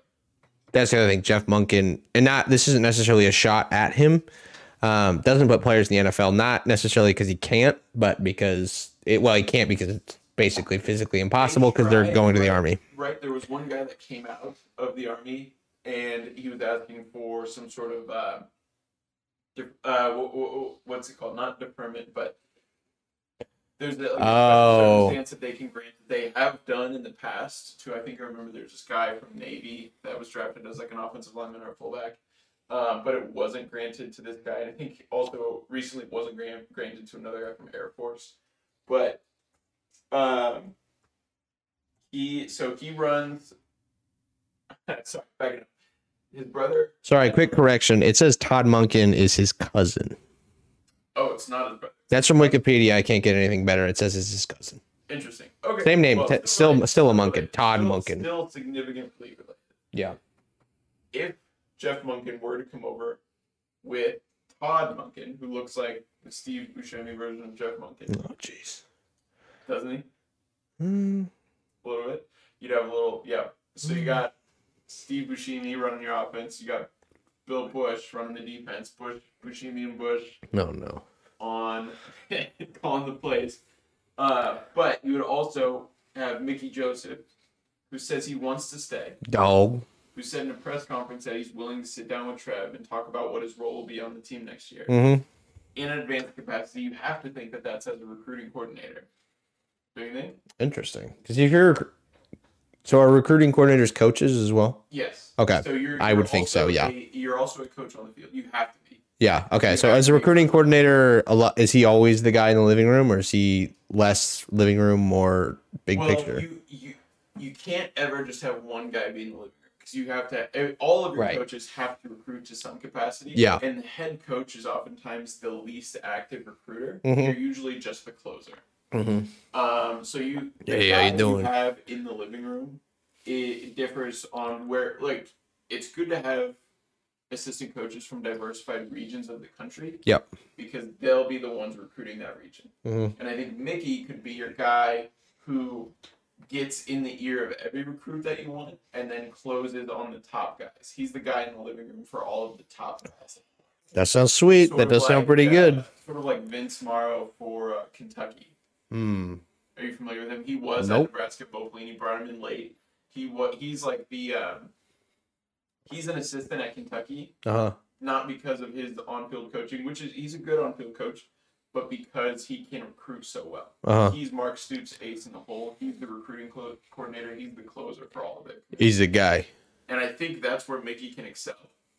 And I think that you have a fan base that is ready to pay assistants more than $1 million. So I think you could get an offensive coordinator, a defensive coordinator, and a recruiting coordinator / receivers coach making more than $1 million at Nebraska on this next staff if Jeff Monken's a coach. Okay, but how has he not been hired somebody else? Do we know that? That's a really good question. I think the offense scares a lot of people away. Really? Mm-hmm. I mean, this feels like a major risk. So there are some risky coaching options that I'm okay with, theoretically, at least the idea of it. I don't know what the upside is for a guy who literally doesn't recruit at all. I don't know how you necessarily take that. So we do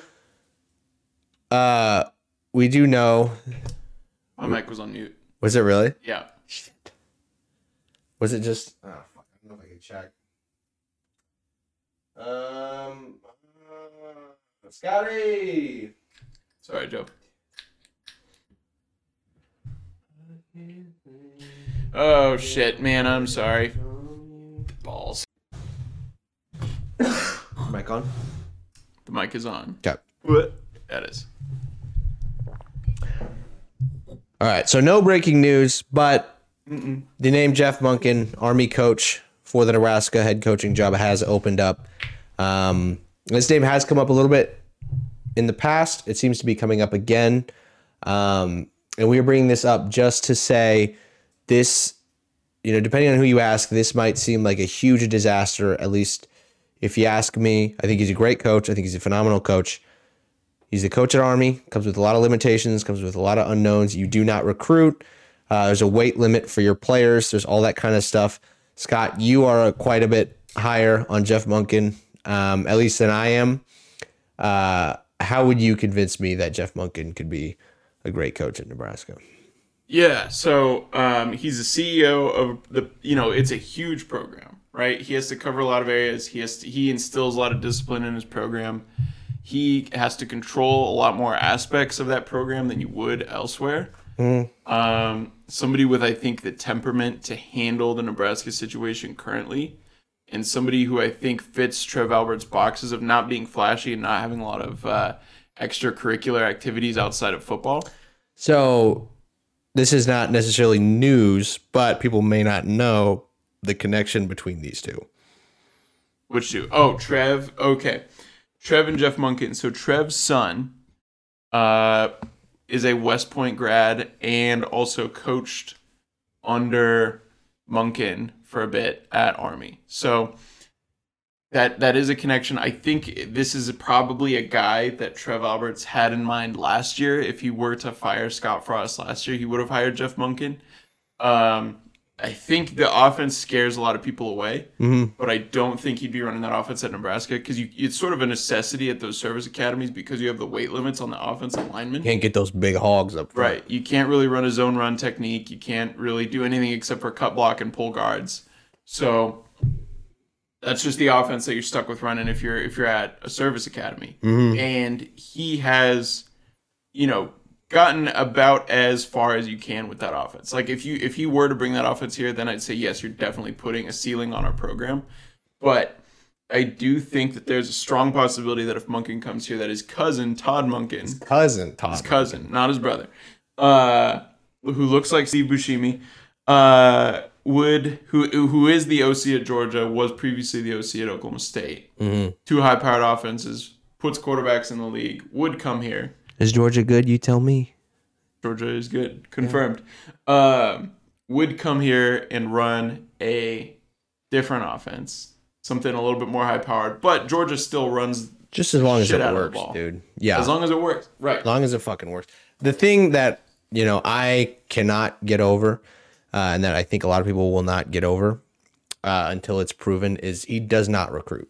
Like, you do not recruit at Army. Yeah. I don't know what the pitch is. Like, he doesn't develop NFL talent because he can't. I'm sure he develops players, but these players are not going to the NFL. They can't. I mean, there's just so many, you're so like handcuffed at so many points. I don't, what say you, Scott? Do players look at that and say, I can't make it to the league? This guy doesn't develop league talent. I think he would have to come way out in front and say, we are not running the service academy offense. We're going to be running something different. That would be a requirement. If you wanted to recruit at a high level, you would definitely have to do that. However, I will say Megatron did come out of his offense while he was with Paul Johnson at... okay, I like that. I like Megatron. I think Mickey Joseph has said that he wants to stay on board. So obviously if you're keeping Mickey Joseph, you're not going to be running that offense. If you're bringing in his cousin, you're not going to be running that offense. Mm-hmm. But I will say that it is a requirement that you're going to have to say week 1 at the opening press conference, no, guys, we're not going to be running the double wing. Guys, yeah.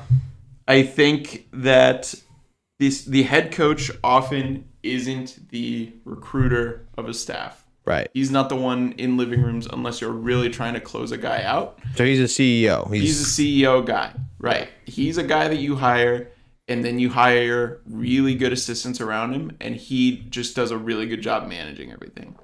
Yeah.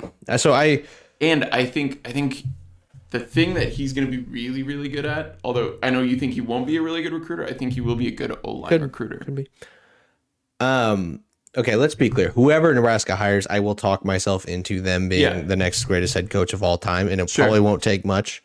And also, he looks sweet, so I'm sure him in a Nebraska polo will look fucking awesome. If I tell you what, if I'm on campus and I walk by the Ndamukong Suh weight room and I see him benching 315 for reps, I'm going to be in big time. Yeah. I think, I'm going to send that video out on Twitter. I think the recruits are going to see it. Everybody's going to be fired up. We're going to go crazy. I'm not yet. I think part of the reason people are off on Monken is because you can't make good puns with his name. Like Rule. Yeah, rumblings, rumors, RH. You're honking for Monken. Honking for Monken? That's pretty good. That's me. I'm big on Monken. I'm probably bigger on Monken than anybody. Really? Urban? Like I'm not saying there aren't people I would rather have than Monken. I'd rather have Urban than Monken. You're just more pro. I'm like pro Jeff. On the 99th percentile of pro Jeff. Getting half with Jeff. Did we mention Trev Albert's connections? Yes, we did. Okay. I think we're good there. All right. Let's finally talk about UFC 281. What a card this past It's only taken us 4, 5, 6, 7 days. This card was an absolute banger. So card of the year. I have been kind of critical of the UFC, and that's probably not fair because I'm a normie fan and I'm paying attention to football. So I got to give it to him. This was an absolute fucking banger from top to bottom. I mean, every single fight on this card was electric, and that's not easy to do. Like you can make matchups that seem great and they cannot work out. This was not one of those. This was fucking awesome. Oh. Starts off with Dan Hooker, a fan favorite fighter. Everybody loves him. He's been on a real losing streak. Hangman. Dan Hooker is a good fighter, right? Mm-hmm. Are we all crazy? He's not. He's a really, really electric striker. Finally gets a win. Tough loss to Prison Mike Chandler. Got sent to Valhalla in one punch. Yeah. After a war with Dustin Poirier that sent him to the hospital. Ooh.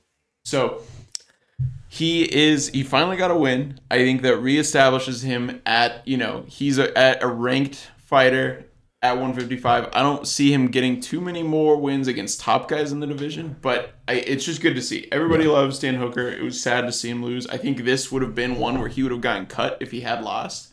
So I think this is the beginning of a little streak. If he has to face one of the top 5 guys in the division, I don't think he gets it done. But good start for Dan. I will say lightweight is absolutely loaded. Before you say that, I have to make a correction. I said something wrong. This is on me. I would like to apologize. I said every fight here was a banger.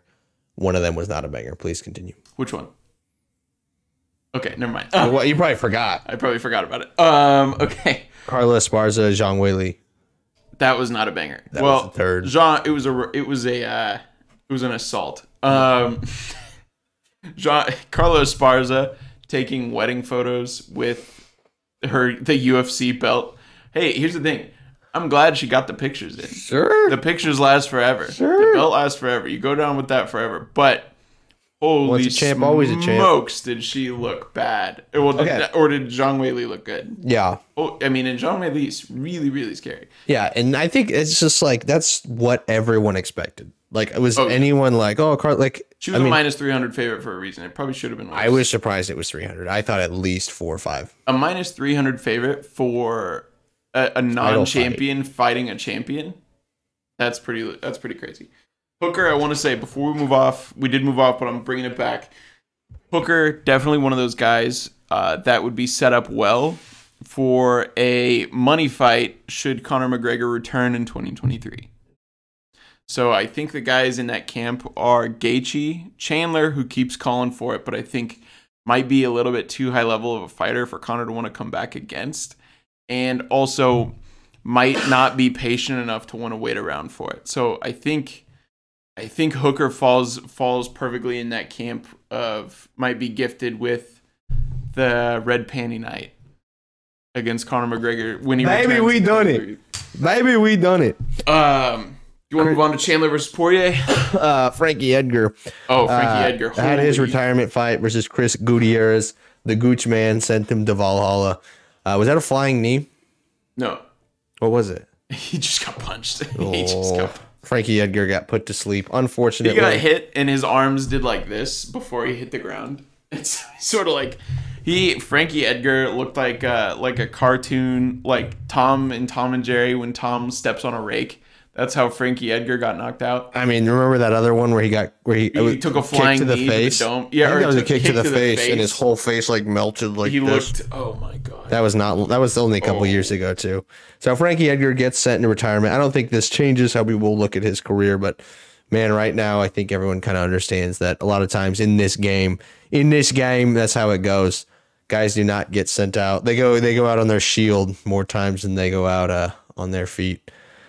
I don't. Is there much more to say? I mean, he was slept in 2 minutes. It was terrible. It was terrible. I thought he was still a high level fighter. I will admit, I did bet on Frankie Edgar, and I lost miserably. That was terrible. Mm-hmm. Next fight: Poirier versus Chandler. Oh, this was a banger. That was a banger. Both of these guys always in absolute bangers. Poirier, especially Chandler. Does Poirier have like the best chin in the UFC? He seems to never get slept. Chandler was rocking him throughout this fight. And, we should address Chandler has 5 fights in the UFC so far. All of them. 2 of them have been like knockouts of the year. And the 3 fights that he's lost have been like fight of the year candidates. What was the third? So he lost to Poirier. He lost to Oliveira. He lost to Gaethje, and he lost to Poirier. Gaethje, yeah. All in like very hyper competitive fights, knockout, drag out brawls. He's absorbed so much damage directly to his face in the past year from like the best fighters on the planet. And dished it out too. Like no one leaves the ring unscathed. He could it's not absurd to think that he could be like 5-0 in the UFC right now. No.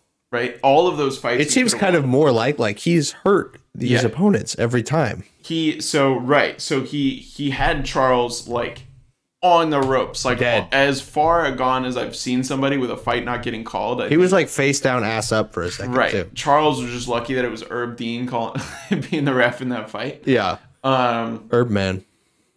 The Gaethje one, I think, is the only one where he didn't have somebody on the ropes. Gaethje, it was a really good electric fight. It was like a 60-40 fight where just Gaethje was just winning more of the exchanges, and Gaethje just hits with like hatred, Yeah. Poirier, he had like wobbled throughout the whole first round. Poirier slips a punch, lands a good counter punch, and then just once Poirier's got you, it's on. Poirier is super accurate when guys are hurt. Yeah. He could not miss. Chandler gets saved by the bell. His nose is fucked. His nose is so bad. He's going to need plastic surgery. Second round starts, and Michael Chandler does what we thought all along that he would do, what he did in Bellator, came out and showed how dominant of a wrestler he was. Mm-hmm. Now, he's kind of been like Dana's boy the first 4 fights, winning or losing in ways that would make him a more exciting fighter. Uh-huh.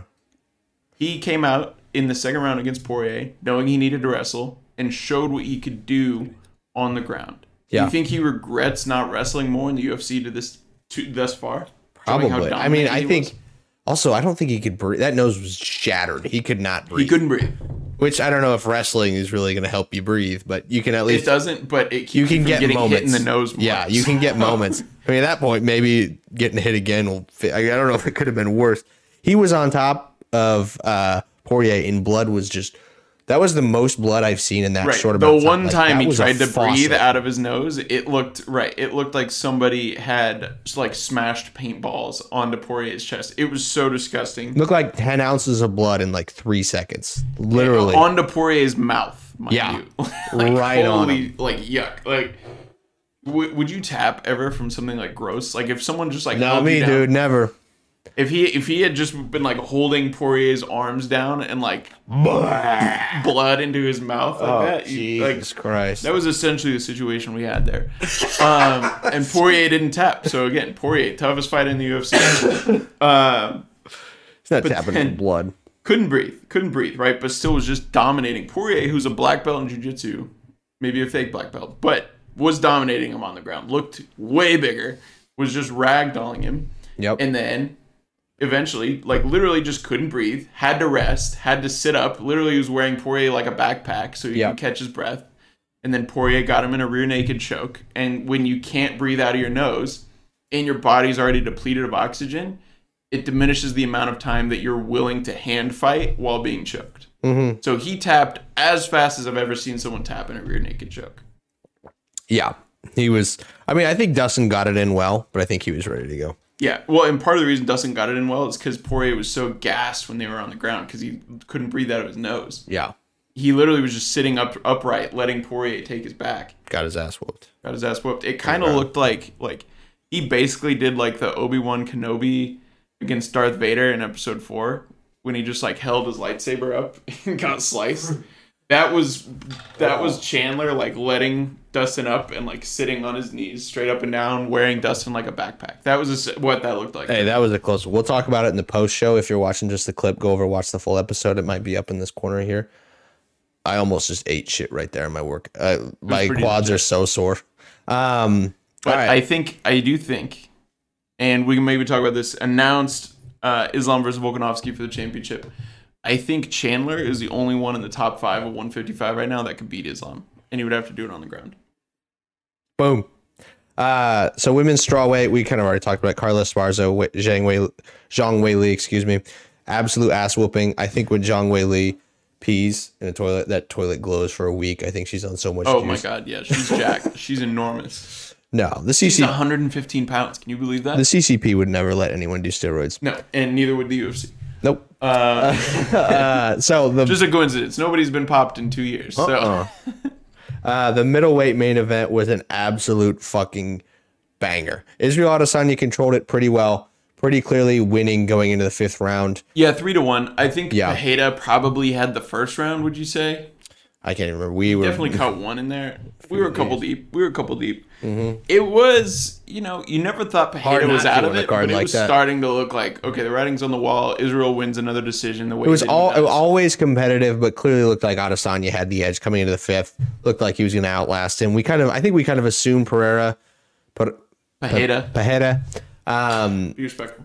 Has my apologies. So he fights, what's kickboxing? 12 rounds, 9 rounds, 3 minutes? It can vary. It's most often 12 3-minute rounds. So he's not used to the 5-minute rounds. I think there was an assumption that he would be exhausted by the 5th round. His corner tells him, hey, you're going to fucking knock this fucking guy out. You're losing. He stands and he said, what did he say? I don't remember. Ready to kill? He's like, I'm ready to kill. Let's assume he did. That's fucking sweet.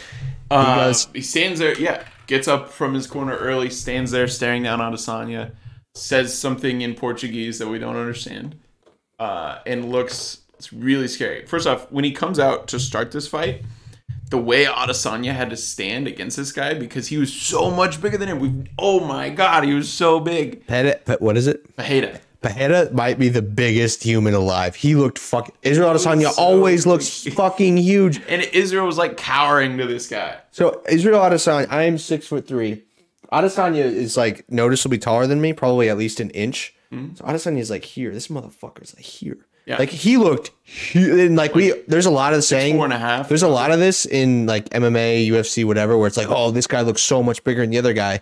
And if you're not used to watching the sport and you look at it, you're like, they pretty much look the same size. Mm-hmm. That was not this. He looked fucking humongous. Like he looked like he looked like Bigfoot. Yeah. Like Bigfoot came to fight Israel Adesanya. Right. And instead of big feet, it was fucking big fists. Big fists, bricks, hitting out Izzy right in the side of the head for the last minute of the 5th round.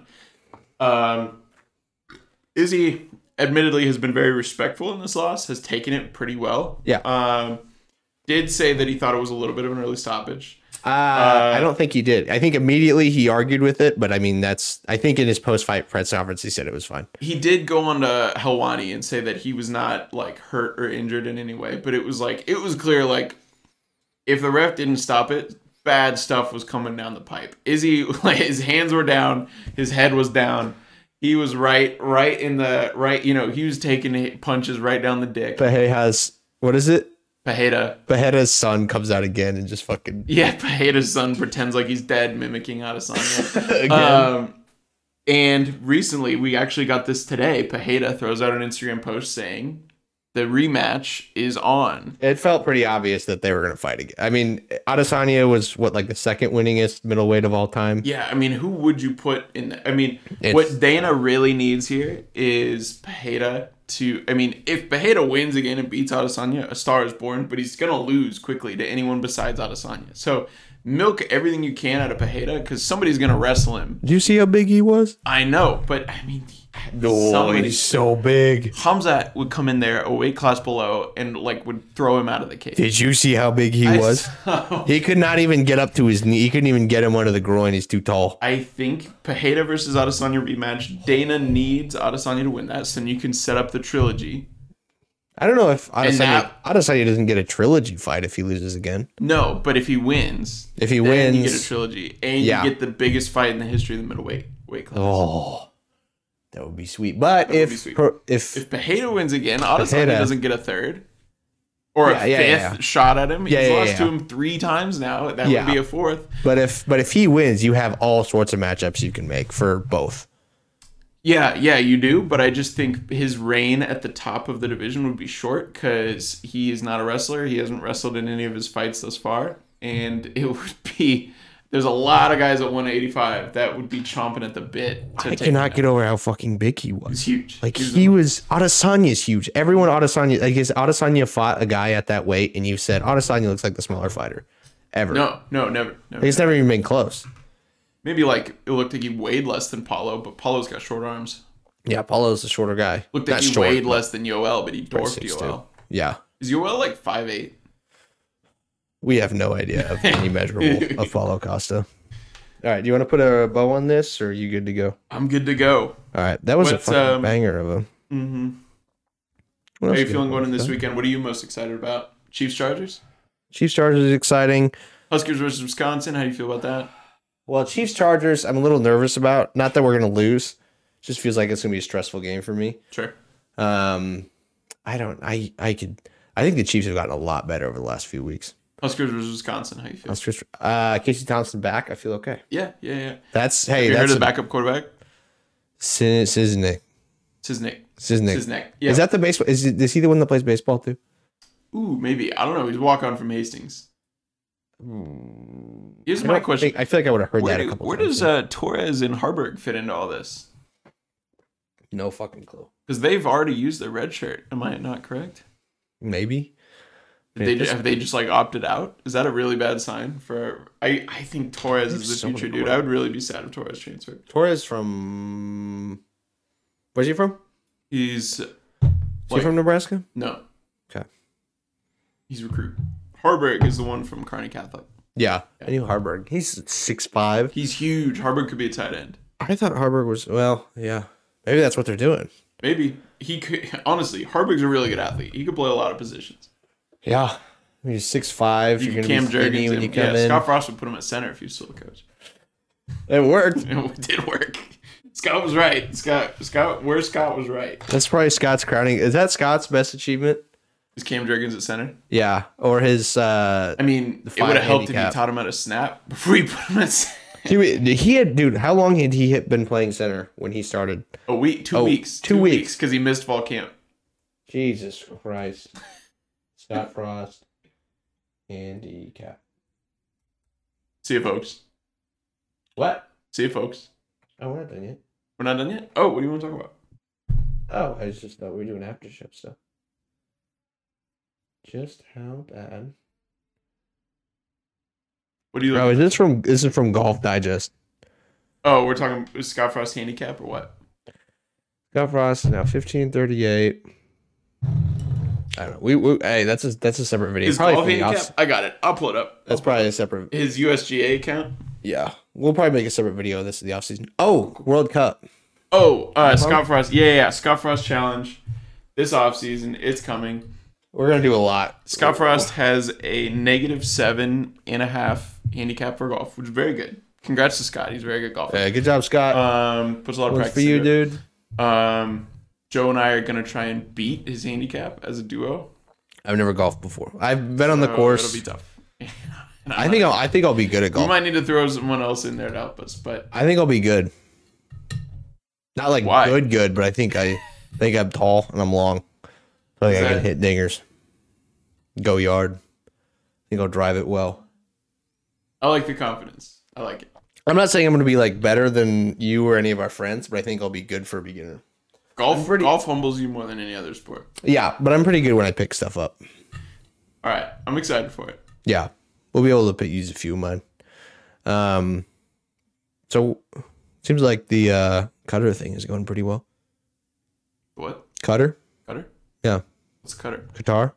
Oh God. Oh, USA plays Monday. Shout out. Cutting off alcohol sales 48 hours before the thing begins. Yep. No gay stuff. No. Jesus Christ, what a disaster. They have you seen the residences where fans are like living just in like shipping containers with like canvases over them? Tents. Jesus Christ. Tents with cots down on the ground. Like 400 people died with them making the stadiums from just heat exhaustion. We're going to talk about this, I think, a lot just in perpetuity, but I don't understand this sports washing thing. Like, it's not working for anyone. Like does Saudi Arabia have a better public image because of sports washing? Like, it's getting worse. Like, people are like, look at Saudi Arabia, this is happening. I think it is. I think if you had given Saudi Arabia the World Cup, it does not look like this. Qatar's way different than Saudi Arabia. I guess I don't know that much about it. But either way, it's like whenever this stuff comes up, it's like, hey, this country, like, people constantly talking about, like, Qatar's like the Council Bluffs of Saudi Arabia. It's just, well, because it's like Saudi Arabia doesn't really want to talk about that they sponsor Live, but they, like, kind of do. So it's just like, it only gets brought up as, like, this is paid for by Saudi Arabia. I got, like, followed by the Saudi... I got followed by like it was like the Saudi Public Fund or whatever, or the Saudi. Oh, the Saudi Wealth Fund. Yeah. Yeah, I know. I was like, what? And then they unfollowed me. Oh, that could have been our end, dude. I should have screenshot it. But yeah, the Saudi, whatever their fund is that sponsors Live, unfollowed me for whatever reason. And so I was like, I don't know. I should have screenshotted it. It was bizarre. I didn't know they had a Twitter account. Weird. All right, hey. Elon Musk probably letting him on. Elon probably let him on. Shout out Elon. Twitter's still alive. I do think Twitter is more interesting. Like with OJ Simpson and the Saudi Public Fund on Twitter, I think it's a better Twitter. I think certainly moves the needle. Let it be weird. Let it be weird. Keep Twitter weird. Keep Twitter weird. I don't think there's any concern with Elon. Oh, so what I was saying earlier. So I've been trying to work out again. I've had a lot of, over the last like year or two, I've had a lot of like injuries or sickness, just like weird stuff happening where I've been out of the gym. So I was trying to do this like you hold the dumbbells, you squat and you like press them up. Thrusters. See? So I was going to do rounds. I was trying to like hop in and do rounds.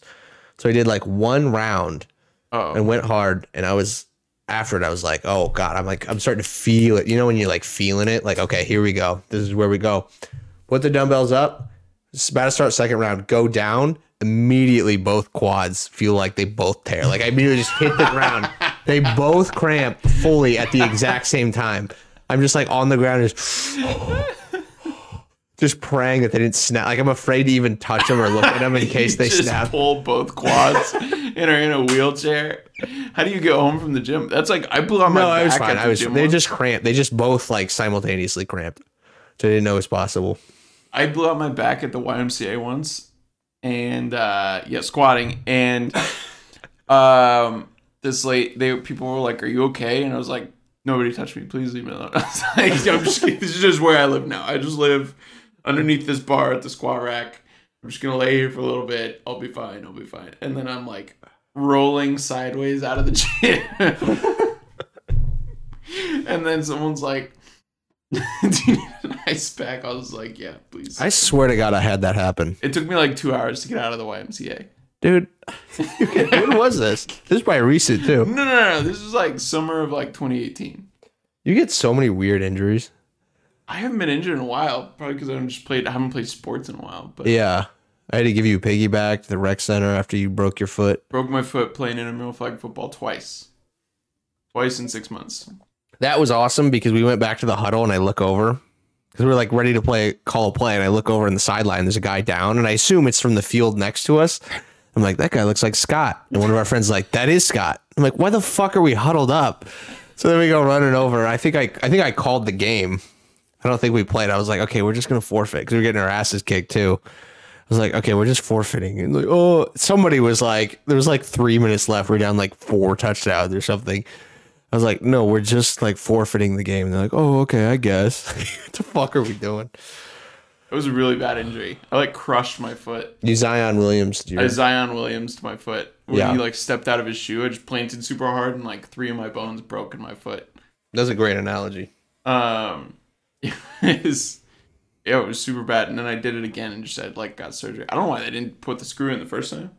DK Metcalf, same injury. Drift King. Drift King? Me? Drift King Metcalf. Oh, yeah. Oh, Drift King. Yeah.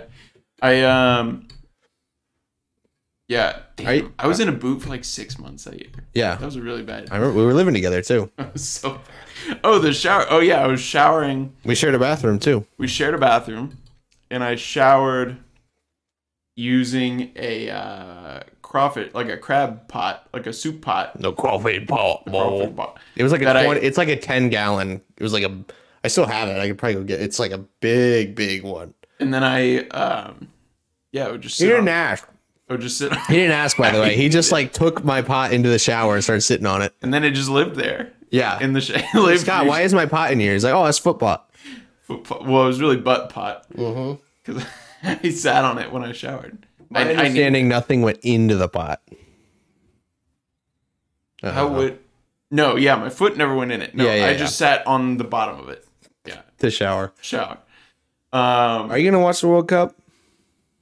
Yeah, for sure. I love the World Cup. Really? I do. It really sucks that happens in football season. This really kills the vibe. The World Cup is perfect when it falls after the Stanley Cup and the NBA Finals, and it's in like the June-July window. Yeah. That's just so perfect to have the World Cup. Now it's during football, and I don't really like give that much of a fuck, but still rep the USA. I love our squad this year. I think this is the best USA squad in like 20 years. It's a tough group. We got Wales in the first round. Should beat them. Iran should beat them. We got Saudi Arabia. England will beat them. But hell yeah. We have Saudi, don't we? No. Wales, Iran, England. Okay. So the top 2 make it out. Yep. The top 2 make it out of your group. Wales is the decider. And we play them first. So, why is Wales so good? Play them Monday? Why are they so good? They've got a couple really good players. It's just like they're just a really tough squad. They anybody making it out of Europe is a really good squad. They won this like weird playoff. There was a 3-team playoff to see who would get this spot between Scotland, Ukraine, and Wales. Yeah, I remember that. And Wales won. If we had played Ukraine, that would be all-time bad juju. Like. Ooh. We're giving so much money to Ukraine right now, we would just definitely just forfeit that game. But is Harry Kane still playing for England? No. England, fresh off of winning the Euro, not winning the Euros, losing to Italy in the Euros. This makes me feel old because I was like freshly 21 when the last one happened. Like I remember going down to the bars like at like 9 a.m. still drunk from the night before to watch the World Cup. It's good times. I love the World Cup as an event. It's really fun when the U.S. is in it. You cheer for the U.S. every game, live and die. Soccer is one of those sports that people say it's low scoring is bad. I think low scoring is way more electric because one play can change it. Yeah, that's true. It's not like basketball. If you're invested, I think is the thing. Basketball, the best play you could ever make in the world is worth like 1/30th of what your team's going to score that game. That's true. Whereas soccer, like, you know, one really good play is like the whole game. That's it. Like that's the game. So like at any moment this game could change. like that. in a way that's drastic. So that's what I think makes the World Cup special. I like that. And then I do, again, really, I love this USA squad. Hell it's yeah. a super fun team. They're going to play a brand of soccer that's fun to watch. Hell yeah. We've got a lot of young talent that's going to be here to stay, that plays in Europe, that dominates in Europe. Okay. Get ready. Here we go. USA USA. beats Wales. Hell yeah. Beats England. Hell yeah. Beats Iran. Hell yeah. Number one team out of our group. Okay. And we're calling it soccer. Yeah. It's fucking soccer. We win. It's fucking soccer. We play football. And we call it football. We call it football, baby. And then we play your football. And then we win it and call it soccer. Yeah, it's fucking ours now, dude. If you're going to fucking put... Fuck your sport. This is what you get. It's ours now. This is what you get. Yep. For playing the World Cup during football season. Yep. America is awake during football season. We're going to fucking own we're your here, shit. dude. You're trying to play football during football season. We're showing you, here's what real football is. Your sport is soccer. And we're going to kick your ass. Also, Americans have Thanksgiving dinner weight on the other side. They want to burn extra calories, so they'll be running even harder. We're going to slap you with a turkey. We're going to stuff your... Never mind. We have an unbelievable weekend of sports coming up. Enjoy the fuck out of it. May all your bets hit. May you have the greatest weekend of your lives. We appreciate the fuck out of you. Thank you. Hit that subscribe button. Hit that like button. We appreciate it. Thank you. Bye-bye. Bye.